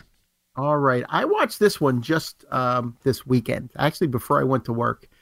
And I had meant to watch 3 movies, but what I did was I watched Strange Nature, and I was going to take notes on it because I wanted to have specific notes written down to talk about on this episode. And I ended up writing a full-on review. I hadn't done it in a while, and as I got my notes together, I said, hey, I might as well just write a full-on review of this thing. Because I haven't done that now since the beginning of May, or the end of April, I guess technically was the last time I wrote a full review. Wow. And I just wanted to say, let's sort of keep the skills sharp here. And let's see, you know, make sure I don't want them to lax too long. So I ended up, and I'm just going to actually sort of read this. I don't normally do this, but I'm just going to read the review. And this is going to eventually post on the blog as review number 2501. And it is Strange Nature. Okay. The discovery of deformed frogs in a small Minnesota town situated on Lake Superior may very well be tied to a series of birth defects that are rocking the local population. It's up to a former pop star who, along with her 11-year-old son, has returned home to care for her ailing father to figure out what's causing these bizarre mutations. But will she get to the bottom of it all in time, or will nature beat her to the punch, unleashing its full fury in the residents of this backwoods community? With its seemingly goofy premise and a brief cameo at the outset by former Troma regular Tiffany Shepis, you might think Strange Nature is going to be yet another low-budget horror comedy. But writer-director James Ohala, I think is how you pronounce it, who a makeup effects artist helming his first feature, plays it straight, transforming this 2018 eco-horror film into a deadly serious nature-gone wild tale that also boasts a generous helping of impressive creature effects. Neat. Now, Strange Nature has its share of flaws. The story tends to meander, with whole sequences that aren't set up properly. Groups of scenes are occasionally strung together with no rhyme or reason, hurting the overall flow. This, along with a clumsy romantic entanglement designed solely to introduce an unnecessary plot twist and a few loose ends that are never tied up, so was the salmon infected or not, prevents Strange Nature from being a breakout success. That said, the movie does have a few things going for it that are sure to impress even the most apprehensive of genre fans. First and foremost, is actress Lisa Sheridan, who delivers a solid performance as Kim Sweet, the washed-up pop star who soon after hitting it big in the West Coast a decade or so earlier, gave a series of interviews trashing her hometown. Now she's forced to return to this very community to care for her sick father, played extremely well by Bruce Bond, a.k.a. Andy, the gun store proprietor from Zack Snyder's 2004 remake of Dawn of the Dead. Older and a bit wiser, Sheridan's Kim is a determined, likable heroine, and we root for her every step of the way. There are other decent performances as well, including John Hennigan as the rough-around-the-edges yokel who serves as the movie's primary mortal villain, and character actor Stephen Tobolowsky, best remembered as Ned, the pesky insurance salesman who hounded Bill Murray in 1993's Groundhog Day, as the town's mayor, who, like all authority figures in these sort of horror stories, refuses to acknowledge the facts that are staring him in the face. In one of the film's few humorous moments, an exasperated Kim even says to Tobolowsky's character, "God, you're like one of those movie mayors." But what really lifts this 2018 horror flick to the next level are its makeup and creature designs. Under the watchful eye of director Ohala himself, who had previously assisted with the makeup and effects on such big-budget spectacles as X-Men The Last Stand and 2011's Thor, as well as the 2008 indie horror film Dead Girl, the effects and strange nature range from serviceable to extraordinary. Ohala and his small crew do an especially remarkable job depicting the various birth defects. In addition, the movie's final act features a handful of grisly moments, including one of the more disturbing throat rips I've seen in some time. Though it does sometimes struggle with the same issues that plague many low-budget horror films, along with the problems already mentioned, a few of the supporting performances are subpar. Strange Nature proved a pleasant surprise. I'd give it a 6 out of 10 and say it's worth a rental. 6 out of 10. Okay, I'm intrigued by this. Eco horror, huh? That's cool. It's eco horror with a few creatures, creature effects, I should say, as to what happens. You know, it starts off with these frogs, and then there are theories that go around as to what's causing this with the frogs, and will it affect humans? And then you start to see it affect other animals, and including humans, as the movie progresses. And I think that's where the strength really lies in some of the way it depicts some of these birth defects. It's really, really strong. Okay. Cool, Dave. Well, thanks for all your homework you did to contribute to this episode. We really appreciate it. It was very good hearing from you. Thanks. And this is my first year of being able to dive into, the movies of the current year. With the challenge over and whatnot. So I'm enjoying it, and I'm just trying I'm diving in as far as I can with this. So, and there'll be more to come. I guess we'll be talking about we've got the top 10 episode coming up soon. Yes. That I'm really looking forward to. And I still haven't formulated the list of where things are going to fall. So I still don't know what my number 1 to number 10 are going to be. I know some of what is going to be on there. I just don't know at what point in the list they're going to be yet. Totally. Can't wait, Dave. Well, thanks for taking the time, and be safe driving to work. So you're just going to get off here. It's like 2 a.m. You're going to get off here and drive to work here, right? I have to be in work at 3 a.m. So it takes me a half hour to get there. So I've got a half hour to, wash up and get ready, and then I'm out the door. That's pretty much that. All right, buddy. Well, be careful, and you have a good night. Thanks. You guys too. Take care. All right. And at this point in episode 163 of Horror Movie Podcast, let's move into feature review of The Clove Hitch Killer. You are the best young lady that he has brought home to meet us. Also the only one. Dad. Knot tying exemplifies the strength of a troop or family. How come Dad doesn't have to help with couponing? Because your father has his own hobbies. Okay, The Clove Hitch Killer.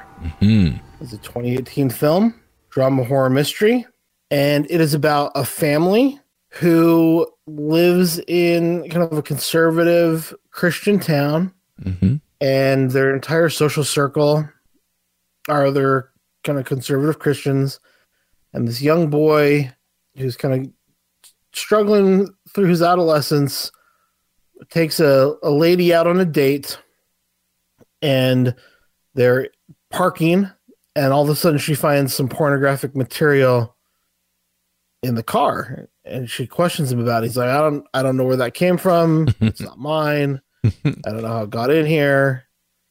and she leaves and immediately starts telling people in their social circle about this, and because they are presumably virgins and saving themselves for marriage and due to their belief system, something like this is very shocking to find. And he's quickly labeled a pervert and a sinner throughout his social circle. And worst of all, he immediately realizes, well, this isn't mine. It must be my dad's. Mm-hmm. So he starts investigating his father to figure out, why does my dad have this kind of disturbing bondage pornography just hanging around in the truck? So he goes poking around in his dad's stuff and finds that it may be much worse than he initially had anticipated.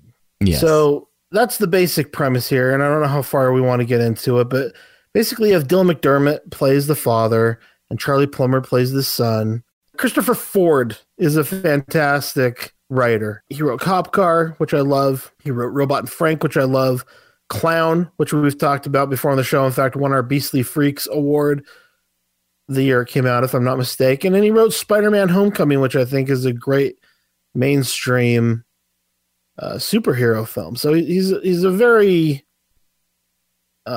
strong writer. Mm-hmm. Directed by Duncan Skiles, who I'm not particularly familiar with his work. Looks like he's done a lot of television, but I'm not as familiar with the director. But nevertheless, I think they've made one of the great serial killer movies that exists, frankly. And it's very low key.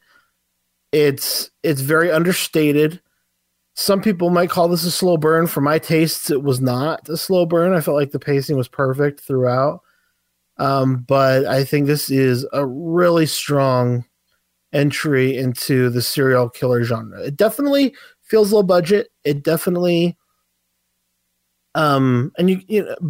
feels like kind of an indie, festival film. But man, I was really impressed. And I also want to say, in addition to Charlie Plummer and Dylan McDermott, who I think are both fantastic in this, yes, I also really enjoyed Samantha Mathis plays Tyler's mother, and Madison Beatty plays a young lady with whom Tyler connects over these killings that are in the film, and they kind of go on this cold case investigation together, which I love that as well. That's definitely part of the appeal for me. So what did you think?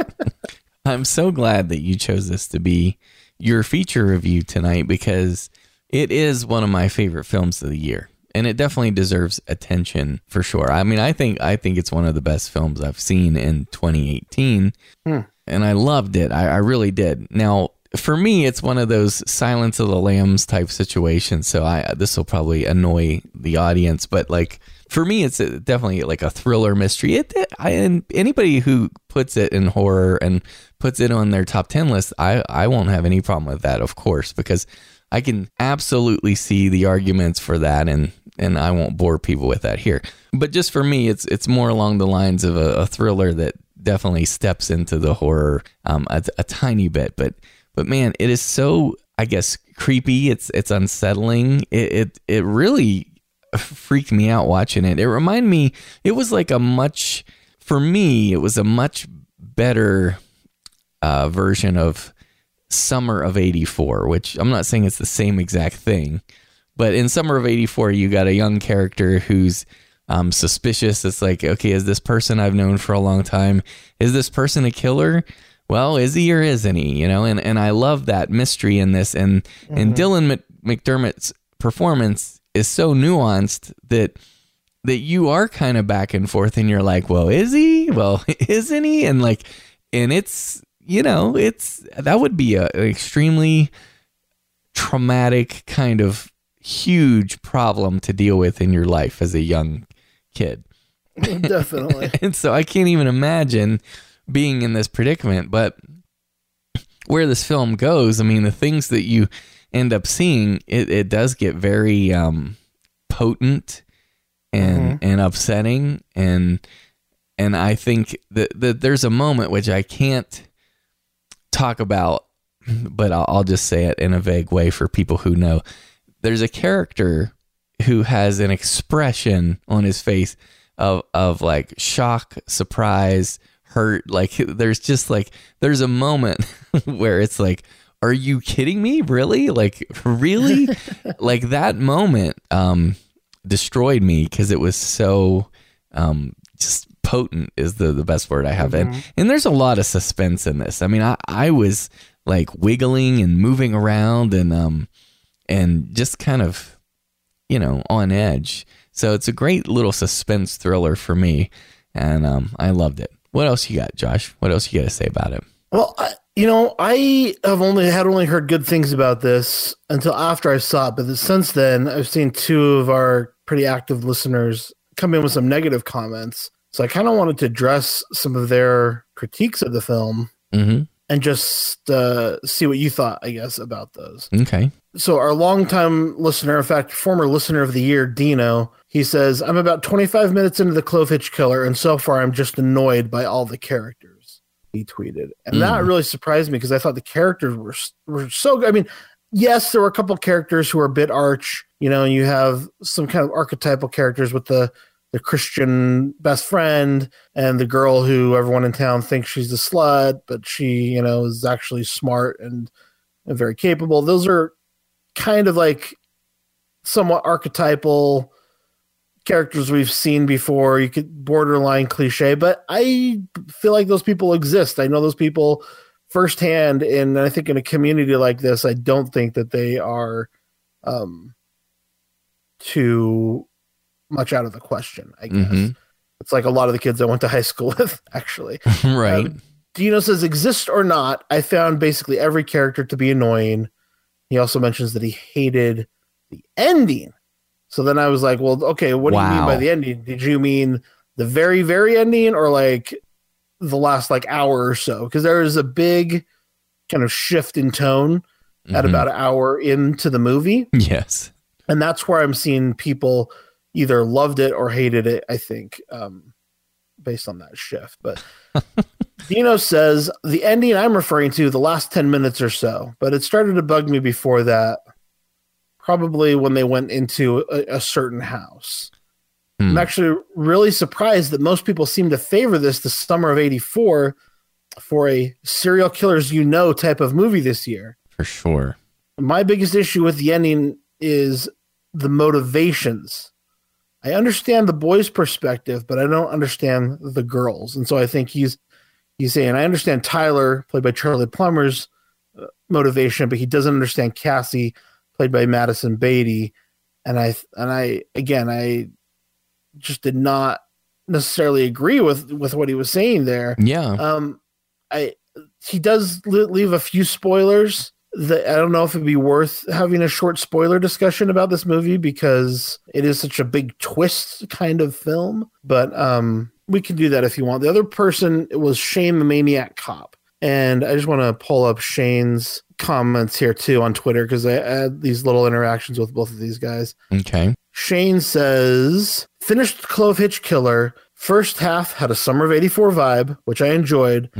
Then we hit a lull, which the movie never recovered from. The alternate timeline took out all of the intrigue of the film. I wanted to like it, and it may benefit from a second viewing, but as it is, 5.5 out of 10. So for me, I was enjoying it okay for like the first hour. And I was enjoying it. I was engaged for the first hour, but at the hour mark, this movie completely shifted gears, and I was like, what am I watching? At a certain point, and then it really did shift narratively, and I loved that shift. Same. Now, I wanted to talk to you about it, and I don't know if we can do it without spoilers. Let's try. Yeah, let's try. But what do you think about just shifting the style of storytelling midway through a film? Like, do you think that is... Because I was trying to think, okay, I liked how they did it, but was it necessary? And I don't want to necessarily critique these filmmakers made that choice. That's fine. But just as an idea, as a general concept, what do you think about shifting storytelling gears midway through a film. Okay. Well, I think, so I love that question because you know how in the cinema, there are multiple different ways to tell a story. You can communicate your narrative through imagery, of course, dialogue, through the music, through the editing. There are lots of aspects to tell the story.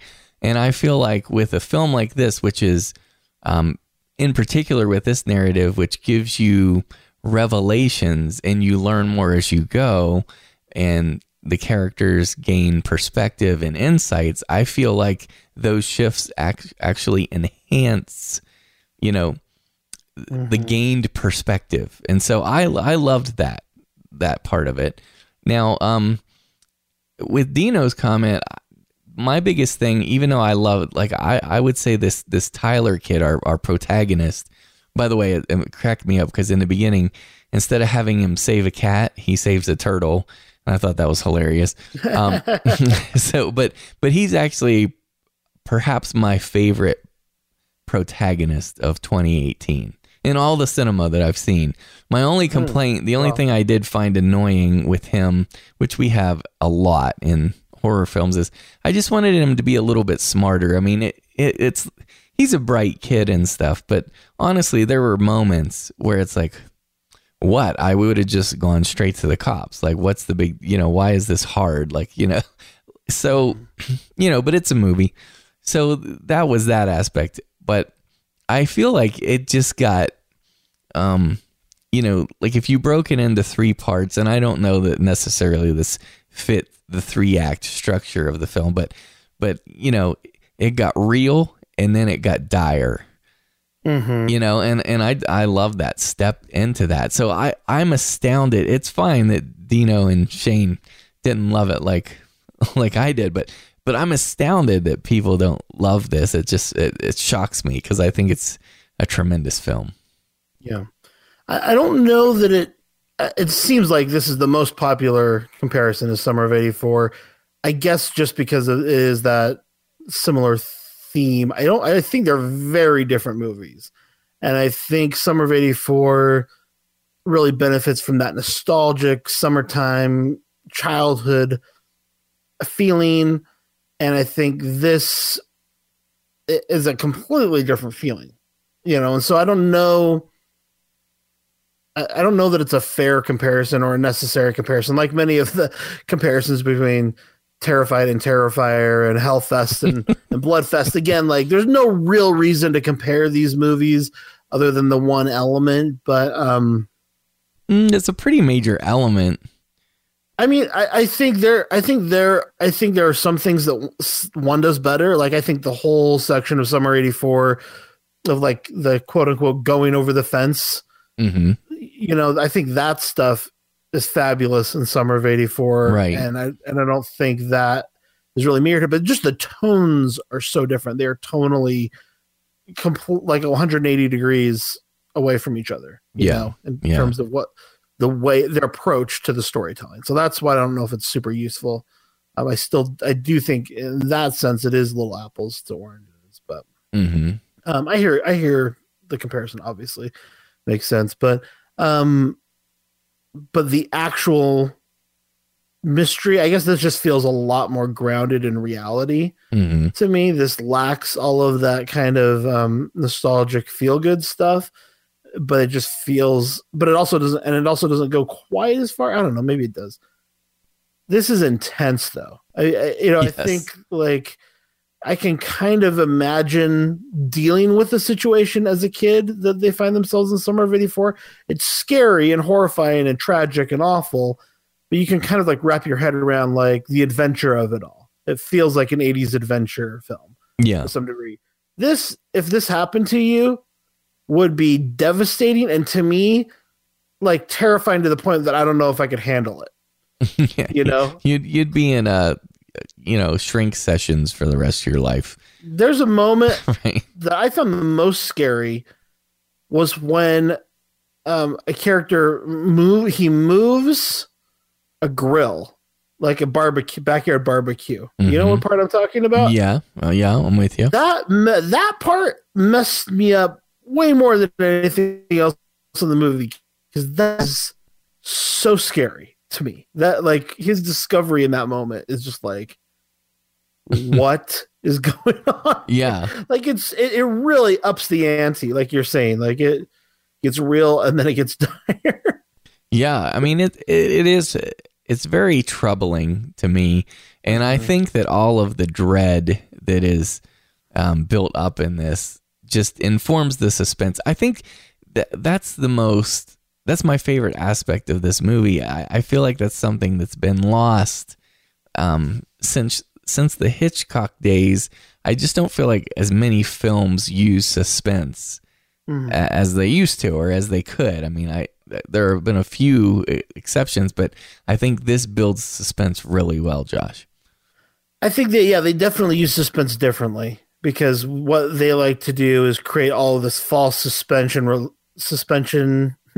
tension and release, because we want to have those extreme tension and then jump scare, extreme tension and jump scare. And it gets exhausting after a while. Yeah. You know? And I think this definitely is a different mode, and it's very effective.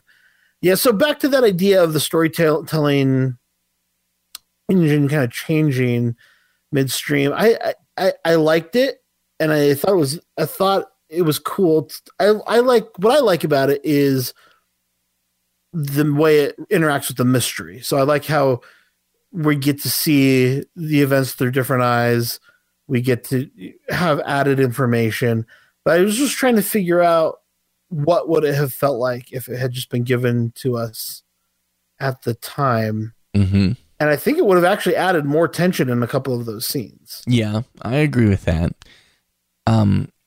So yeah, I wouldn't have had a problem personally if it had been, we saw all the facets of what was happening, the first time. Yeah. And that's cool. And in fact, I guess my only other complaint about this, which I think is exacerbated a little bit by these various narrative depictions, is I'm not a huge fan of the whole,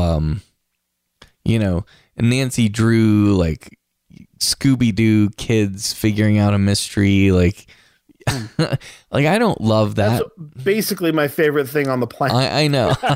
I know it is. That's why I'm treading so gently and lightly.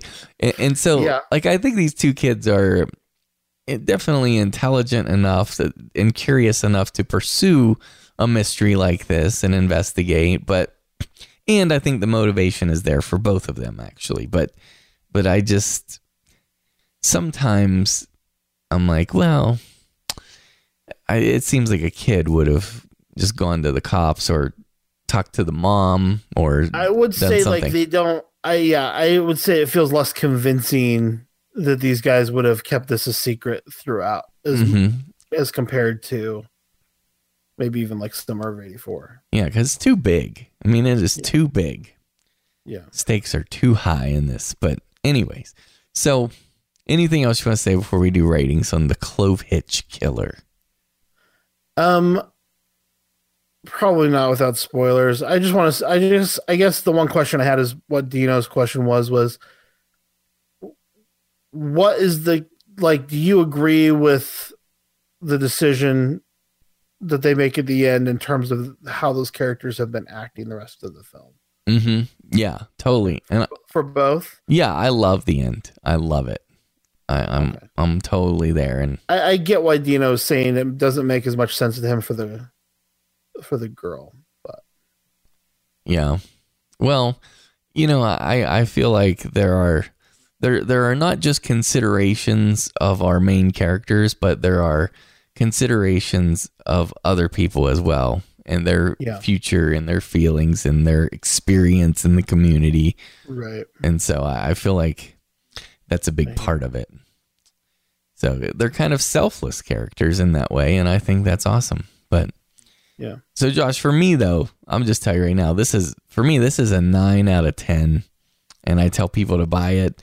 Again, it's like more of a suspense thriller mystery, but I think it's definitely something that horror fans would be interested in. What do you rate the Clove Hitch Killer? I loved it. It sounds like not as much as you. I give an 8 out of 10, but I do consider it a horror film. So Okay. that's where we vary. But yeah, I would definitely buy this. I call it a buy. Nice. Yeah, and before people leave a bunch of comments, hey, totally. If it's horror for you, then I think that's great. I won't argue with that one bit. Just like I don't argue with people about Silence of the Lambs either. Like if that's right. If you're calling that a horror film, fine. I totally get it. All right, now I got a little gem here that was very surprising to me. Let's move into feature review of The Possession of Hannah Grace. This job is not for everyone. Because of the hours? Because the only co-workers are cadavers. I heard there were issues. Yes, there were issues. But I'm much better now. Welcome to the team. You're the new girl. Megan. Well, I got a weird one for you. Her name is Hannah Grace. And her family was performing an exorcism or something on her. Dad? Something went wrong. And she died in the middle of it. Okay. This film didn't seem to have like much information out about it. Like that, I didn't hear anything or know anything about it. It was basically the only film that was a new release in theaters this past weekend. Mm-hmm. And so when I saw that it was out and it's like a horror film, I'm like, okay. And I looked at the premise, and the premise is you've got this girl who is possessed by a demon. She dies. She is checked into the morgue. Her corpse is. And you got one gal played by Shay Mitchell. She's our protagonist. She works alone in this hospital morgue, and she's processing. She does the intake for these bodies, and the body is dead, but the demon remains. So I saw your Twitter post about this movie, and I noticed one of our listeners, Kane Hero, replied. So basically the same as The Autopsy of Jane Doe. Right. Right. Is that true? I was gonna reference that very tweet because I almost answered him on Twitter, but I'm like, I'm gonna save that response for the podcast. So thanks, Kane. I think that's a fair question. And in fact, it's a shame Dave isn't here, but Dave actually got me that film, The Autopsy of Jane Doe, and I watched it in order to be able to answer that question. So, by the way, so The Autopsy of Jane Doe, I could see some parallels there, but there's a big difference, and that is, The Autopsy of Jane Doe is very mysterious, and there's definitely some sort of supernatural evil force at work there. And you've got great actors in that, by the way. I mean, that is a well-made film all the way around. That is a tremendous film. But with The Possession of Hannah Grace, the way that it's different is this demon is very, very malicious and aggressive. And so, I mean, you've got whereas like, in Jane Doe, it was serious business and very dangerous and all that stuff, and definitely a malevolent force. But in this, the aggression and the creepiness, the animal nature of the demon is really creepy. So this surprised me a lot. So I do feel like the films are different because you're dealing with kind of a different monster, and Jane Doe ends up being, still a pretty good mystery. It's one of those films you can have like theories about, but with this one, it's straightforward. Now, I will warn people, and this speaks to Slashley G on Twitter. She said, "It's been 3 days and I'm still torn about The Possession of Hannah Grace. Part of me hated it and wants to rate it a 3, but the other part wants to give it an 8. Shay Mitchell's performance really sells it, and the horrific elements aren't overplayed. I don't know, y'all." And so I told Slashley that I would address what she's saying, because I know exactly what she's feeling. I ended up rating, this is an 8 out of 10 for me as well. And when this film opens, the opening scene is such a hack job to me. I'm like, oh boy, I was like rolling my eyes, and I was like, here's another Exorcist ripoff done like umpteenth time. You got, she's possessed and in the bed and doing all these freaky things and like, working over the priests and, messing them up and stuff.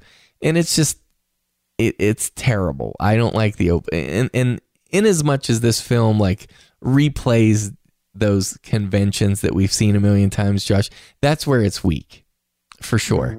But where it's strong, so it's like 20% that of the standard fare that we're overly familiar with.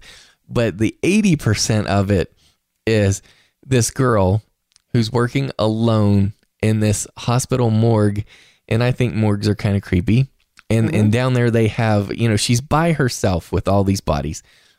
And the Hannah Grace corpse is really troubling looking. Like in Jane Doe, Autopsy of Jane Doe, there was a real beauty to her, like in terms of just because she was well preserved, it appeared, on the outside. But with this Hannah Grace, I mean, she's messed up and she looks gnarly and unsettling. And so just looking at her body is a little bit troubling. But then this girl's by herself, and that they're going to play with this.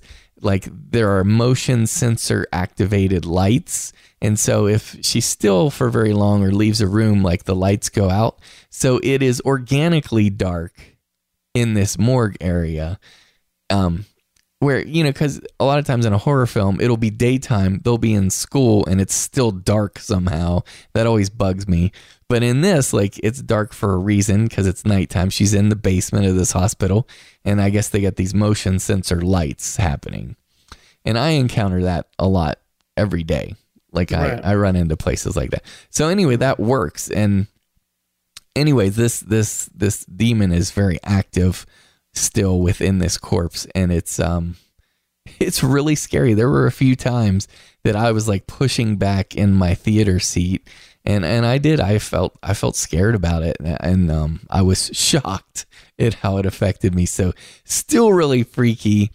But like I said, 20% of it is just lame repetition, but the 80% that is inventive, it really rocks. So, I mean, this 8 out of 10 for me. I say support this film, see it in theaters, and it's worth your time. And Shay Mitchell gives a great performance. And I should mention the corpse, Hannah Grace, is played by Kirby Johnson.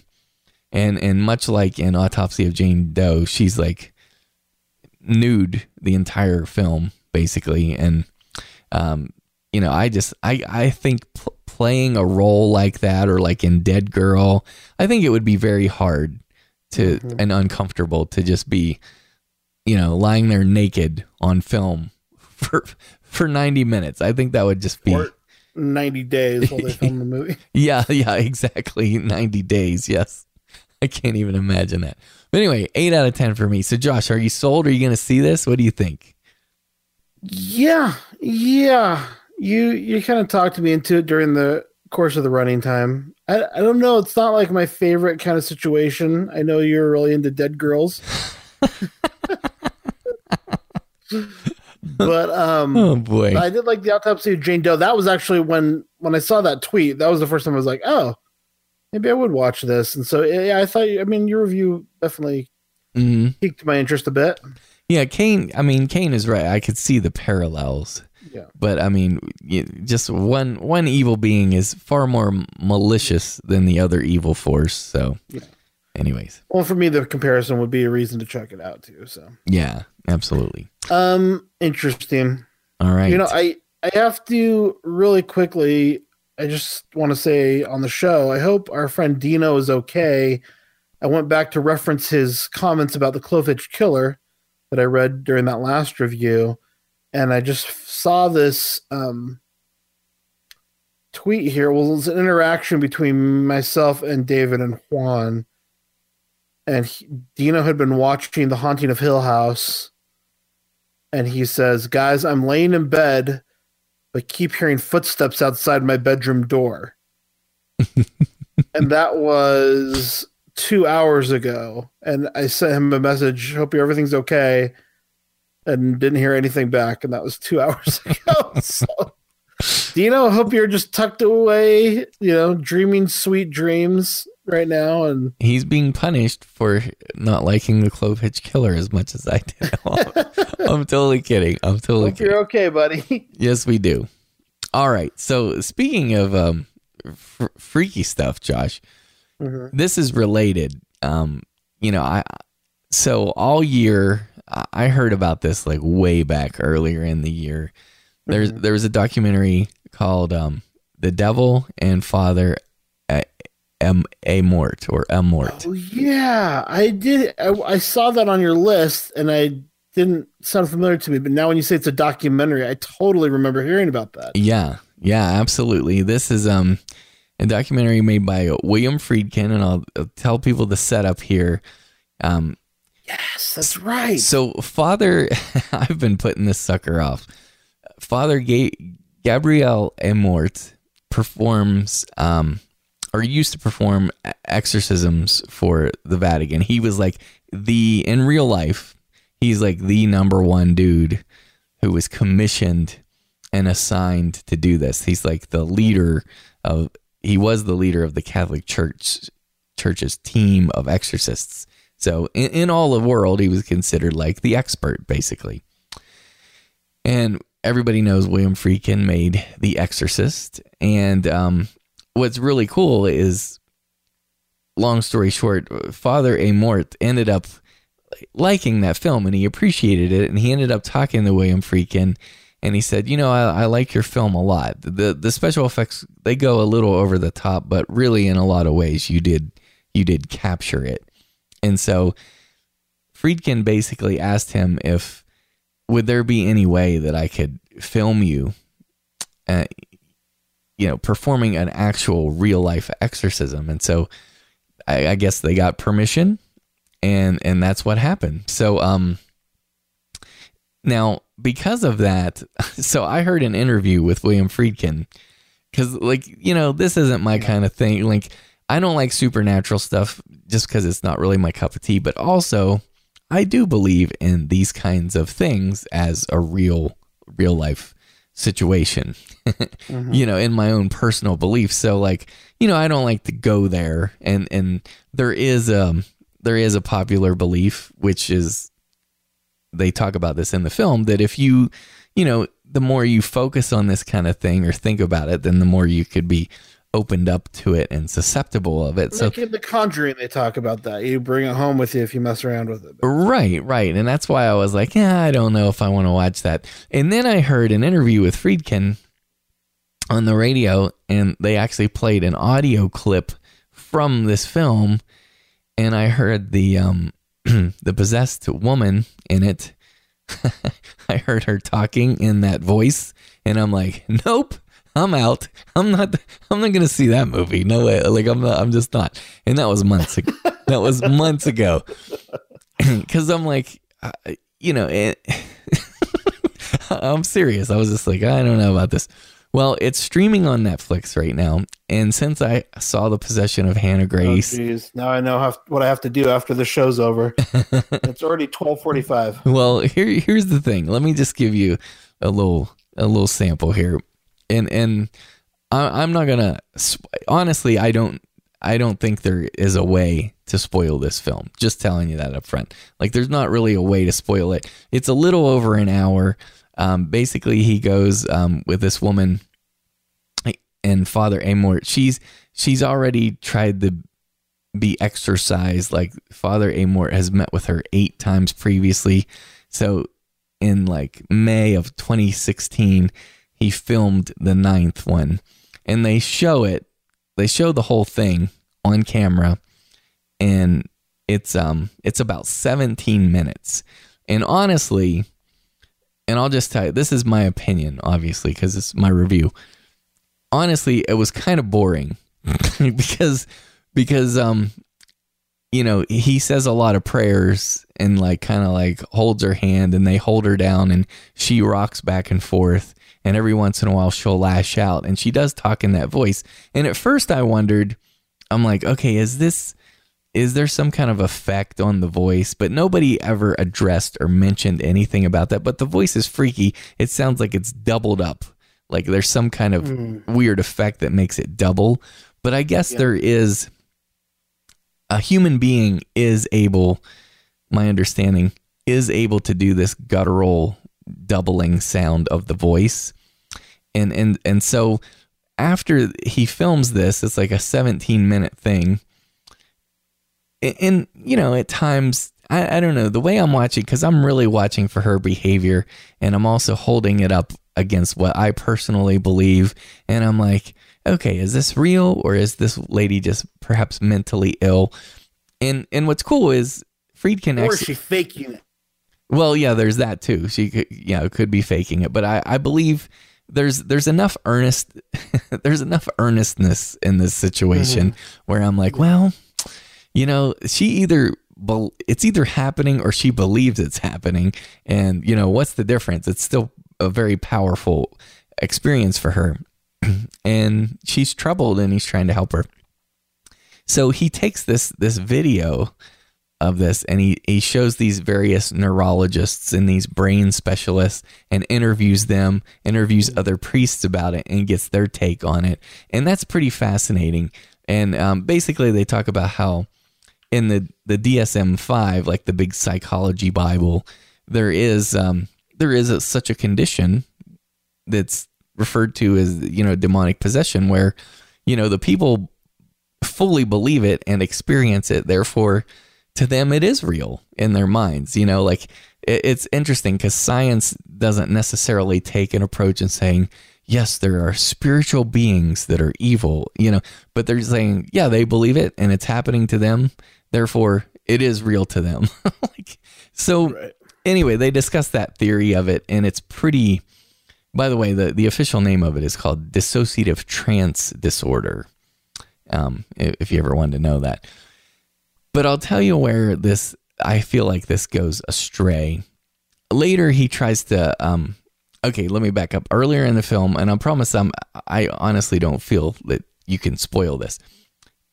They do like a satellite story where they interview a guy whose sister was possessed, and he describes this very harrowing, scary situation. Well, it's not on film. It's just the guy describing it. And you're like, that sounds really freaky.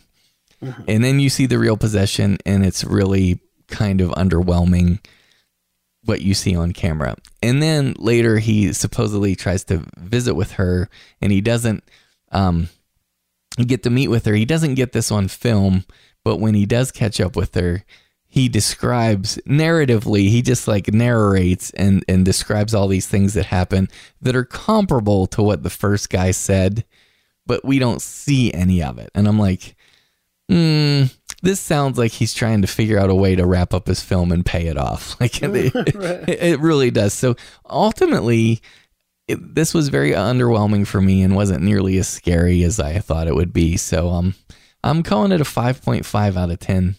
I'm going to call it a low priority rental, and it's not necessary, really. So that's my thought. But what are you going to check it out or what?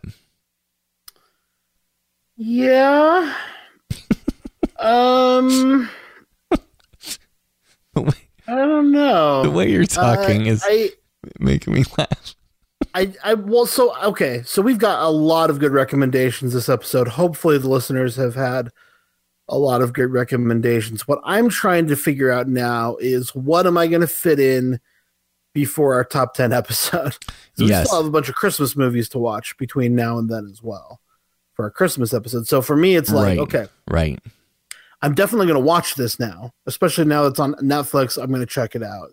I probably will want to watch it before our Horror Cinema Awards to see if it would be eligible for my real life horror nomination. Right. Agreed. But I don't know that I'm going to get to it before our top 10 list. So it's not like it's not jumping right to the top of my list right now. I could almost guarantee you this is not going to make your top 10, but I think you're right to watch it before the Horror Cinema Awards. But yeah, this is not a priority. Okay. Yeah. Yeah. Yeah, you can trust me on that. That's where I'm at. Okay.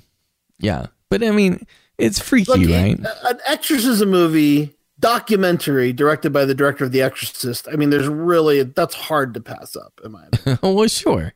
Yeah. So I don't really believe in that stuff. Like, we have similar backgrounds. I guess I'm more skeptical than you are generally, but I just think, I don't know. I don't believe in, it's weird. Like on one hand, I kind of like to believe in a world of paranormal and supernatural and magical, just because I find that a more interesting world generally. But it's kind of like my initial reaction is I believe in ghosts and possessions and stuff, but really if pressed, I kind of like, no, I don't really. Right. I don't. Same with that's how I am with Bigfoot. Like I wish I believed in Bigfoot, but I don't believe Bigfoot. You know what I mean? Yes. Yeah. That's kind of how I am with all this stuff. Like, I get you. Well, I remember, I mean, one of your, and the new listeners we ought to track this down for them because it's horrifying. You told a possession story, a campfire tale, a real life thing that you witnessed that was very scary and I think to me. Even at that time, though, I was kind of like, I don't know if I believe that, but if it's possible, then that is, the closest thing I've ever experienced. Though I'm like, I don't know what that was. Right. Yeah. I mean, that story was chilling to me. But I've read a lot about like exorcisms in the last couple of years, mostly because of the looking into the Warrens, because of my interest in the Conjuring films. Yeah. And when I've read about their different cases and then just kind of gone down the internet rabbit hole reading about other similar cases, I just don't know if I really buy into any of that stuff. And I don't know. And part of it's just because it's not my background. Like I wish Dave was here for this discussion with his Catholic background, because I just think my background just doesn't it's just easier to kind of ignore, I guess, with my background. You know what I mean? Right. So, but if I'm curious if you were Catholic and you were raised with that as a concept, if that really gets under your skin. Yeah, I bet it might creep out Dave, if he watched it, but even so, I feel like it's a little underwhelming, and it's so obvious to me, that the ending thing is a cop out, it's like something just didn't work out with his scheduling, and he's like, well, I got to figure out something to do with this film. So, honestly, what would be my biggest determining factor with wanting to watch this movie? If I found out that he did or did not make any vocal adjustments. If I read an article that said, he added a vocal effect, I'd be like, no, I'm not getting to this for a while. But if he's like, nope, that's the raw audio we recorded on the day, I'm like, I better check this out. Yeah. Well, the thing is, the vocal, it's very creepy and upsetting because it is like what you hear in possession movies, like in The Exorcist. But I will say, the things that she said, I'm like, I don't believe that's what the devil would say. That was lining it up against my own personal beliefs. And, I'm like, I don't think he'd say that. I think he'd say, I think this woman is making that up or something, Interesting. Anyways, that's super funny. Well, I mean, Scott Derrickson, so the Exorcism of Emily Rose, and also, what was the movie he made? Oh, Deliver Us from Evil. Those were based on the real case files of a New York police detective who was investigating exorcisms and all this stuff. Yeah. And so we've kind of seen something along these lines before, at least, Right. But it is interesting, though, to see this woman who just seems like a nice, regular, typical person. And then you see her erupt into this, and it's pretty interesting. So, but anyways, to me, it speaks more to some sort of mental disorder, but okay. Well, it certainly captures the imagination, doesn't it? Well, yes, it does. So yeah, listeners, if you've seen The Devil and Father Amort, let us know what you think about it. Josh, here's one real quick. We got just a couple more, and then we have like a couple things to promote. Oh my goodness. Here we go. Coming up on 4 hours of recording. I don't know where we are at in terms of finished podcasts. I know. It exhausting. So there's a film it's a 2018 film called The Heretics. Mm-hmm. And in case anybody's curious, I looked up heretic, and it's anyone who does not conform to an established doctrine or principle, a professed believer who maintains religious opinions contrary to those accepted by that person's church, you know. Anyways, I just thought I'd put that out there because I'm like, well, why did they name this The Heretics? So this is written and directed by Chad Archibald, also co-written by Jamie LaForest. And basically it's about this girl who had been kidnapped 5 years previously by a cult. There was a cult that had kidnapped her and basically did some sort of a sacrifice. I won't describe it here because it's a little shocking and I don't want to spoil it. But anyway, she gets away and survives that experience, but she's severely traumatized in so much that 5 years later, she's, still, meeting in therapy sessions. She's got group sessions and stuff, and she's very PSTD about this. So, but obviously, PTSD, yes, post-traumatic stress disorder. And so I'm just trying to think of how to describe this film. The first 40 minutes, I'm like, oh my goodness, this is incredible. And this is not a spoiler because I'll just tell you right up front. She gets abducted again by the same cult. Well, she has a love interest. Her sweetheart, her lover is this girl who is also in a group. So remember earlier you're talking about the film that had the married ladies. Well, here you have another lesbian couple, and I think it's interesting to see it in film like this because we're seeing more and more of that. But they're really in love and they care about each other, and because of their experience, her girlfriend, whose name in the film is Joan, she is kind of a fighter because she was like abused or whatever, and so she doesn't want to be a victim anymore. And so when our protagonist, Gloria is her name, when she gets taken, Joan kind of goes off the deep end and gets super hyper aggressive. And it's so interesting because you have the girl getting kidnapped again and she's dealing with that situation. And then you have the other girl who starts to break the law and get really intense with people in order to search for her girlfriend. And I was very intrigued. I'm like, oh, I'm loving where this is going because you almost have two horror stories in one running concurrently. And that happens for about the first 40 minutes. In the first 40 minutes, I'm like, oh, this right here's a top 10 contender. I can feel it. Because, yeah, but what happens, and this is still in the premise, is the girl who is abducted starts to undergo this transformation. She's very ill and sick, and something weird starts happening to her. Do you remember that film Contracted? Is that what? Yeah. It's not quite like that, but it reminds me a little bit of Contracted, the first one. Yeah. Because she's kidnapped and like she's really sick all of a sudden, and weird things are happening to her. Well, the film, long story short, it takes a different turn. It goes in a direction that I did not love, and I was a little disappointed because I was hoping it was going to continue along the lines of what I thought it was. But this is a pretty cool little film, though. I mean, I liked it. It's a decent. It's one of those, if you ever rented it like from Redbox back in the day. I mean, it is a cult movie, so that's kind of cool. It has like a supernatural aspect to it. It has a body horror element to it, and it ends like a horror film. It's pretty hardcore and in terms of tone and so forth. It's dark, and I like all that, but it's a little bit disappointing. I think it's definitely worth people's time. I don't think it's going to be in people's top 10, but I could see it being, a potential a potential honorable mention, like somewhere around number 14 or 15, maybe. So if people get to it, it's called The Heretics. I give it a 6.5 out of 10, and I call it a rental.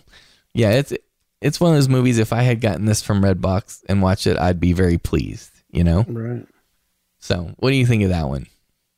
Like a cult movie. So Yeah, it's interesting. And I love when movies, you know, where things aren't quite as they seem, and I think that's really neat. And that I will say the one movie I've been waiting to hear your review on the most is the next one you're going to talk about. Oh yeah. And as I read the description, it sounds like you are probably going to hate it. So I'm so curious where this is going. Oh, okay. Yeah. So this movie is called Possum, which is, you know, not spelled quite correctly. Right. I always like to tell people that. But no, this is a neat film. This is written and directed by Matthew Holness. And if you look at the poster, they show like this old bed, and then there's like this bag, this duffel bag or satchel or something. And it looks like it's got a giant spider coming out of it. And I was seeing some good buzz on this, and I'm like, well, you know, I think I need to check out Possum and see what this is all about. And so I actually like this movie. I do feel like it has, you know, kind of a slight nature to it until the last 10 minutes. The last 10 minutes are really hardcore, but most of it is a slow burn drama. I mean, almost the entire thing feels slow burn and drama, but here's why this is valuable, and I just want you to know. First of all, it stars Sean Harris, and people will recognize him as Solomon Lane in the Mission Impossible movies. Okay. And he's a really good actor. Do you remember him? No. Okay, you'll know him immediately as you see him. He's a great actor, so he brings a lot of weight to the role. And he's this like kind of weird dude. He's kind of backward and he behaves bizarrely, and he carries around this bag, and you don't quite get a glimpse of this thing, but it's essentially, I know who he is, yeah. Yeah, it's essentially like a... Dino will recognize him. Just saying. Yeah, right. Dino's obsessed with Mission Impossible Fallout. Oh, yeah. It's so good. Outed him here in front of everyone. Yeah. Oh, it's a great film, and it just came out on Blu-ray this past week. Anyway, yeah, so he's in that film too. Solomon Lane. Okay. But in this, like, you know, he brings his acting chops to this film, and it was a great casting choice because he does seem like a weirdo, and he's carrying this bag around that has a puppet basically, and if at our horror cinema awards, if we had a creepiest prop of the year award or a creepiest doll of the year award, it would be this puppet here. And see, part of me wants to describe, I did describe it over on Movie Podcast Weekly, but part of me thinks, well, maybe I should just have you guys see for yourselves, because I run the risk of describing it to you and thinking, that sounds stupid, actually. But it's not stupid. It's really troubling. But anyway, he carries this thing around with him. And what's going on simultaneously in this dark, dingy community is there's this little boy who has gone missing. And so you're like, uh-oh. And this dude is trying to shake this puppet. He keeps trying to discard it or destroy it or get rid of it. And it keeps showing up in his life. And he keeps having these like dreams and nightmares and stuff. And so it feels like kind of arty, and it's very imaginative, and you're like, oh, where is this going? And honestly, that's about all I can say about it, because he's just where it ends up going is extremely surprising, like to me at least, and I was really disturbed by it. And when it was over, I thought about it for a while, because the performance that happens in the end is just, it's like they turn it up to 11, and it's strong stuff.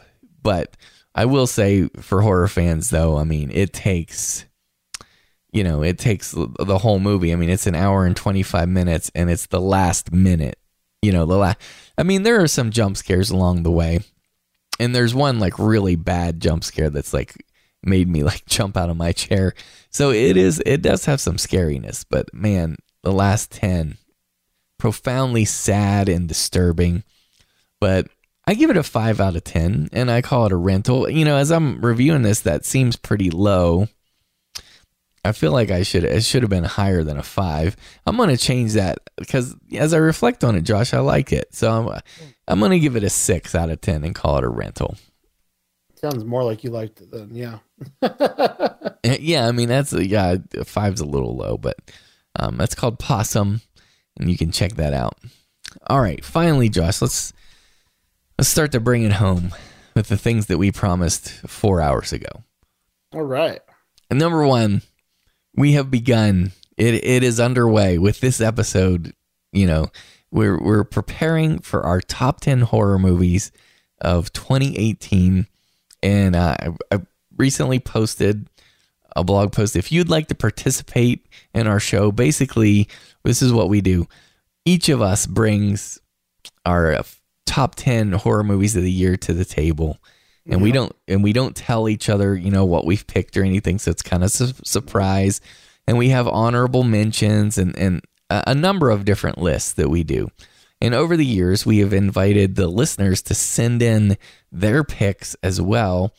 And I know it's obnoxious how many rules I have. I have this blog post that explains how I need you to submit your list if you would like to participate. But it has taken me in the past. We've gotten more and more submissions, and in order to like organize and catalog all that data and like add it up and do all the numbers and blah blah blah, I mean, it has taken like probably 60 hours. Like last year, it probably took me 60 hours. I'm not joking. Josh, I know you think I'm joking, but I'm not joking. And I'm not crying about it either. I'm just saying. I believe you. It's sad and awful. But it's so worth it because I freaking love this episode, and I love getting the listeners' collective top 10 list. I mean, that's very valuable. Well, I figured out a way that's going to reduce this time significantly. Like, it'll probably only take me like an hour or 2 if people follow the directions. So I know people are saying, geez, like this is a lot of stuff, but here's what you get for your trouble. Potentially, if people send in a list, then they will be entered into a drawing for a $50 Amazon gift card. I've already bought the gift card. And so if you get chosen as one of the people who submitted your top 10 list, then you get a gift card. So that's not a bad deal, right, Josh? I mean, not at all. And you all know you're going to make your top 10 list anyway. So just read through my blog post and, send it in. We would love that. And tonight's episode was kind of designed to help you with the movies that you're going to see. I made a list from us talking tonight. Didn't you, Josh? I absolutely did. Yeah. There's now a couple, at least 2 more I'm going to make sure I see before I make my top 10. Mm-hmm. Absolutely. You got to know that werewolf one is number 1, though. Oh, yeah. Good manners. Yes. All right. And then the next thing we promised to talk about is I wanted to report back on the Scary Scarecrow. I mentioned doing this challenge where I want to watch like a Scarecrow movie a week, basically, and watch all the Scary Scarecrow movies. Invited people to join me with that. And that is if and only if people wanted to hear a part 2 of that episode and to hear what are the best Scary Scarecrow movies. And Josh, it sounds like, from the buzz that we got on Twitter that, people are up for it and they want it. So I am going to do that. So what I'm going to do. Yeah, you definitely got more. I wouldn't say it was overwhelming. Right. You definitely got more support than detract. More supporters than detractors. Okay. Well, that's funny. So what I'm going to do, I decided to make this like either a blog post or a page. I'll have it up by the time this episode releases, and it'll be in the show notes so you can find it easily. We'll make it so you can find it. Don't worry. But we're going to have the list of films. And then if you discover a Scary Scarecrow movie, make sure you email me or tweet us about it and we'll add it to the list. And basically my goal, Josh, this is my goal, right before, right at the end of September, right? right before October's madness starts, I'd like to do the Scary Scarecrow Part 2 and go over the list and stuff. How's that sound? Sounds hilarious. Okay.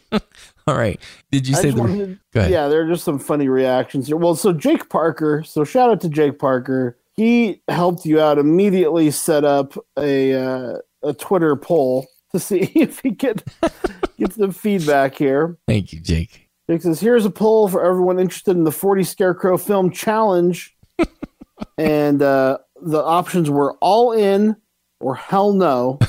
And this is just on Jake's Twitter feed, his own private feed. Mm-hmm. He had 44 votes on his feed for this podcast. Wow. 44 votes. There are 59% all in, 41% hell no. But that doesn't count his 45th vote because he says, obviously I am all in, but it doesn't let me vote. But consider this my vote. Right. Well, and for those people, so I am sensitive to the people who say hell no. Obviously, you would not, if you don't want to listen to the episode, you don't have to. And I would totally understand. You won't hurt my feelings, but we're going to do this for real. Like, we're going to watch it. And I noticed, I believe it was Jody, of course. Who else would it be? Jody, horror guy. They're actually taking some like serious stats on the movies too. Like he's already, created a full spreadsheet with all the films. Now, Jody, I noticed him and some of the great interactions with other listeners say he was not counting films with just brief appearances of Scarecrow-like figures. Like we discussed a lot of films like Trick or Treat or, Friday the 13th Part 2. Jody is only counting actual Scarecrow movies where the Scarecrow is the point of the movie. Mm-hmm. I got to say, I am not participating in this Scarecrow challenge. Just to be clear. But what I am going to do is I'm going to watch some of the better ones that I hear about along the way. I already have a couple that I wanted to check out. Okay. And also listeners have pointed out a few that we missed, which I'm shocked. Annabelle Creation has that great Scarecrow scene in the barn. Oh, yeah. Several people point that out to us. I don't know how we forgot about that. That's right. Fantastic. It's one of the best scenes in that movie. Mm-hmm. It is. And then apparently the television series Supernatural, which I haven't really watched, has a really great Scarecrow episode. So something I'm going to be checking out. My list for that episode is going to be the top 10 appearances of a Scarecrow in a movie, regardless if the movie is good or not. Right. So I'm just going to be talking about my favorite Scarecrow appearances. And again, I'm not going to have seen all 40. Right. But I'll have a pretty good smattering. And mine will include the television series with just maybe a brief appearance or whatever, not just nice. Oh, I love it. Keep it fresh. Now, Frank the Fiend had my favorite series of tweets about the Scarecrow horror. Okay. So many hilarious tweets. He says, so he tweeted in to let us know that we forgot Annabelle, and I mentioned, that's a glaring omission on our part and a huge mistake. He says, please don't read this tweet as supportive of a second installment of Scarecrow horror. This scene came to my mind during the discussion because I rewatched the movie recently. I figured it wasn't mentioned because it's short and not a major theme of the film. So he just wanted to be clear. He wasn't supporting the idea of a second Scarecrow episode. He's like, I cannot condone this. Yeah. Now, my favorite thing that Frank said, though, is he sent this amazing dialogue between Jay and himself. So it says, Jay, how can I start an organic conversation where I sneak in my conspiracy theories about Munchkin suicides in The Wizard of Oz? Pause for epiphany.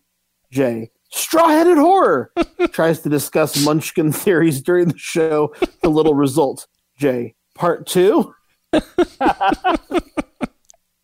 Oh, that's super funny. In my defense, Frank, I will say I was very restrained about not talking about that because I was telling an HMP listener, his name is Mac, he's a friend of mine. He's like, he's obsessed with that whole Munchkin thing too. And he said, I'm surprised you didn't go nuts on that. I'm like, well, our shows are already 4 hours long. And so I wasn't going to spend an hour talking about that. But yeah, I'm with you. That's hilarious.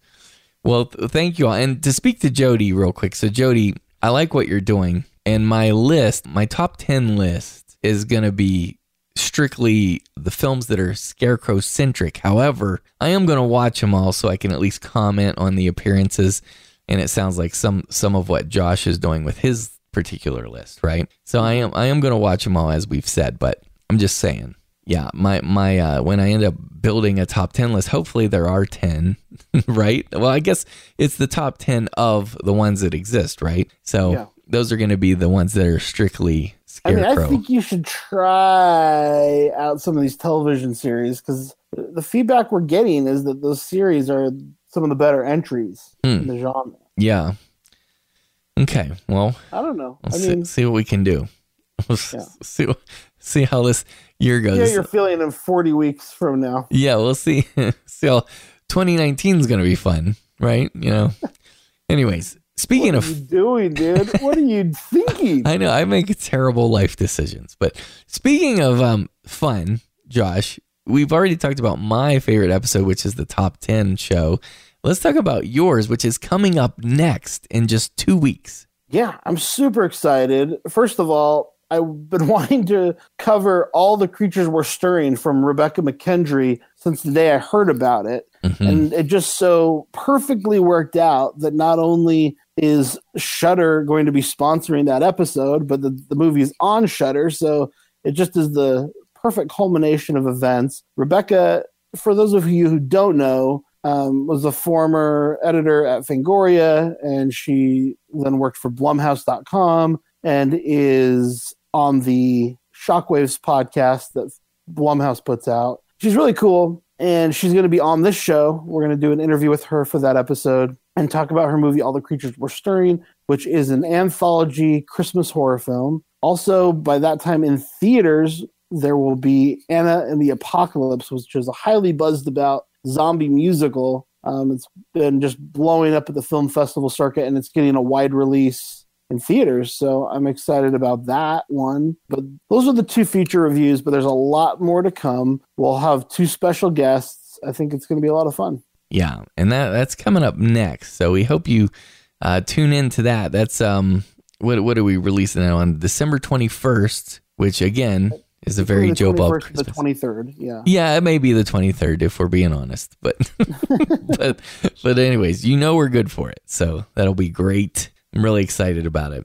All right, and through the magic of editing at this point in episode 163 of Horror Movie Podcast, we have Dr. Shock back with us once again, and he's going to tell us about his exciting giveaway. Tell it, Dave. Okay, just sort of came up with this idea. As y'all know, once the challenge was over, the 2,500 movie challenge was over, I had made good on a promise to my wife that I was going to get my collection, under control. My DVD, Blu-ray, which had been out of control for many years, under control, which meant reorganizing and selling off a good portion of it, which, some people had come out and bought some. And once I got started and the smoke settled, I had transitioned most of my collection from the cases into the CD wallets and leather-bound carrying cases.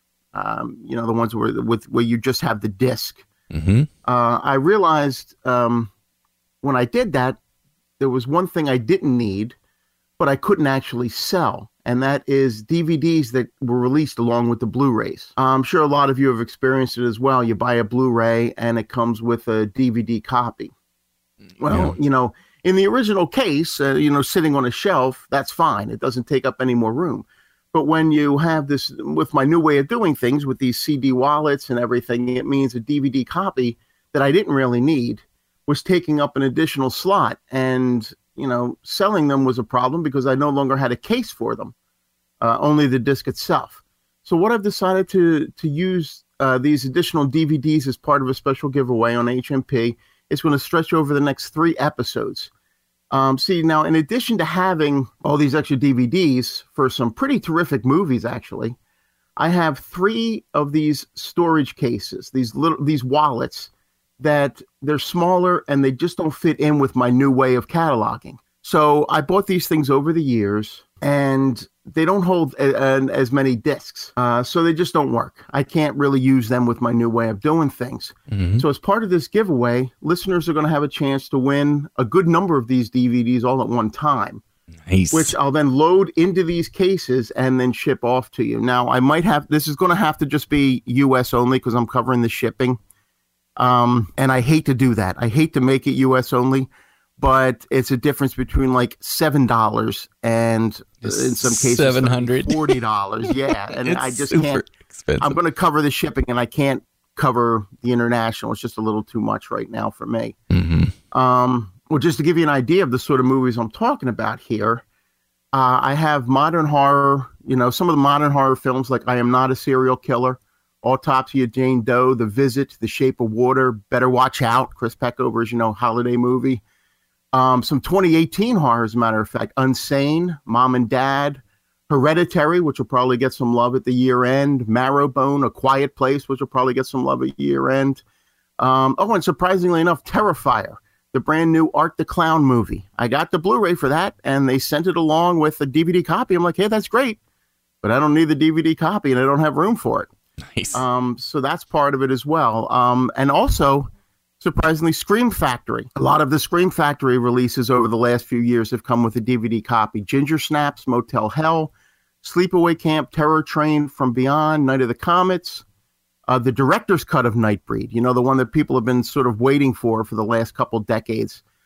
Even some newer films that Scream Factory helped with, like the Poughkeepsie Tapes and Antibirth, have a DVD copy that I no longer need. Oh, wow. And that's with all of the Scream Factory bells and whistles. And another one that a company that has a lot of bells and whistles that release a DVD copy is Arrow. Movies like Wolf Guy, Microwave Massacre, that 80s low-budget horror comedy with Jackie Vernon, the voice of Frosty the Snowman. I just can't tell you. I think I mentioned it before. It's just so weird watching a killer who talks like, or watching a guy kill women talking like Frosty the Snowman. Happy birthday.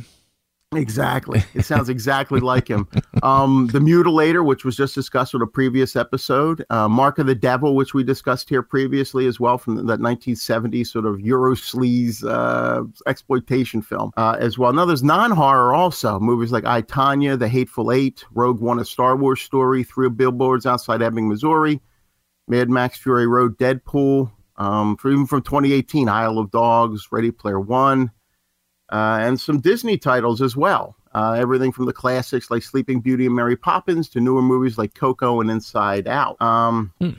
Now, again, this is, just to reiterate, this is DVD only. It's not Blu-ray, and it is disc only. No original case. It doesn't come in the original disc case. But to be honest, it's the DVD that you're buying anyway. So it's going to be the movie itself, and that's what you're going to have a chance to win here. And they'll each one arrive in a carrying case, which means you'll be winning a good number of them at one time. And that said, the cases are all different in sizes. So I was trying to think of the fairest way to do this, and here's what I came up with. The first winner, which I'll announce on the next episode, which is at 164, for the Christmas episode, is going to win the smallest case, which still holds 20 DVDs. Wow.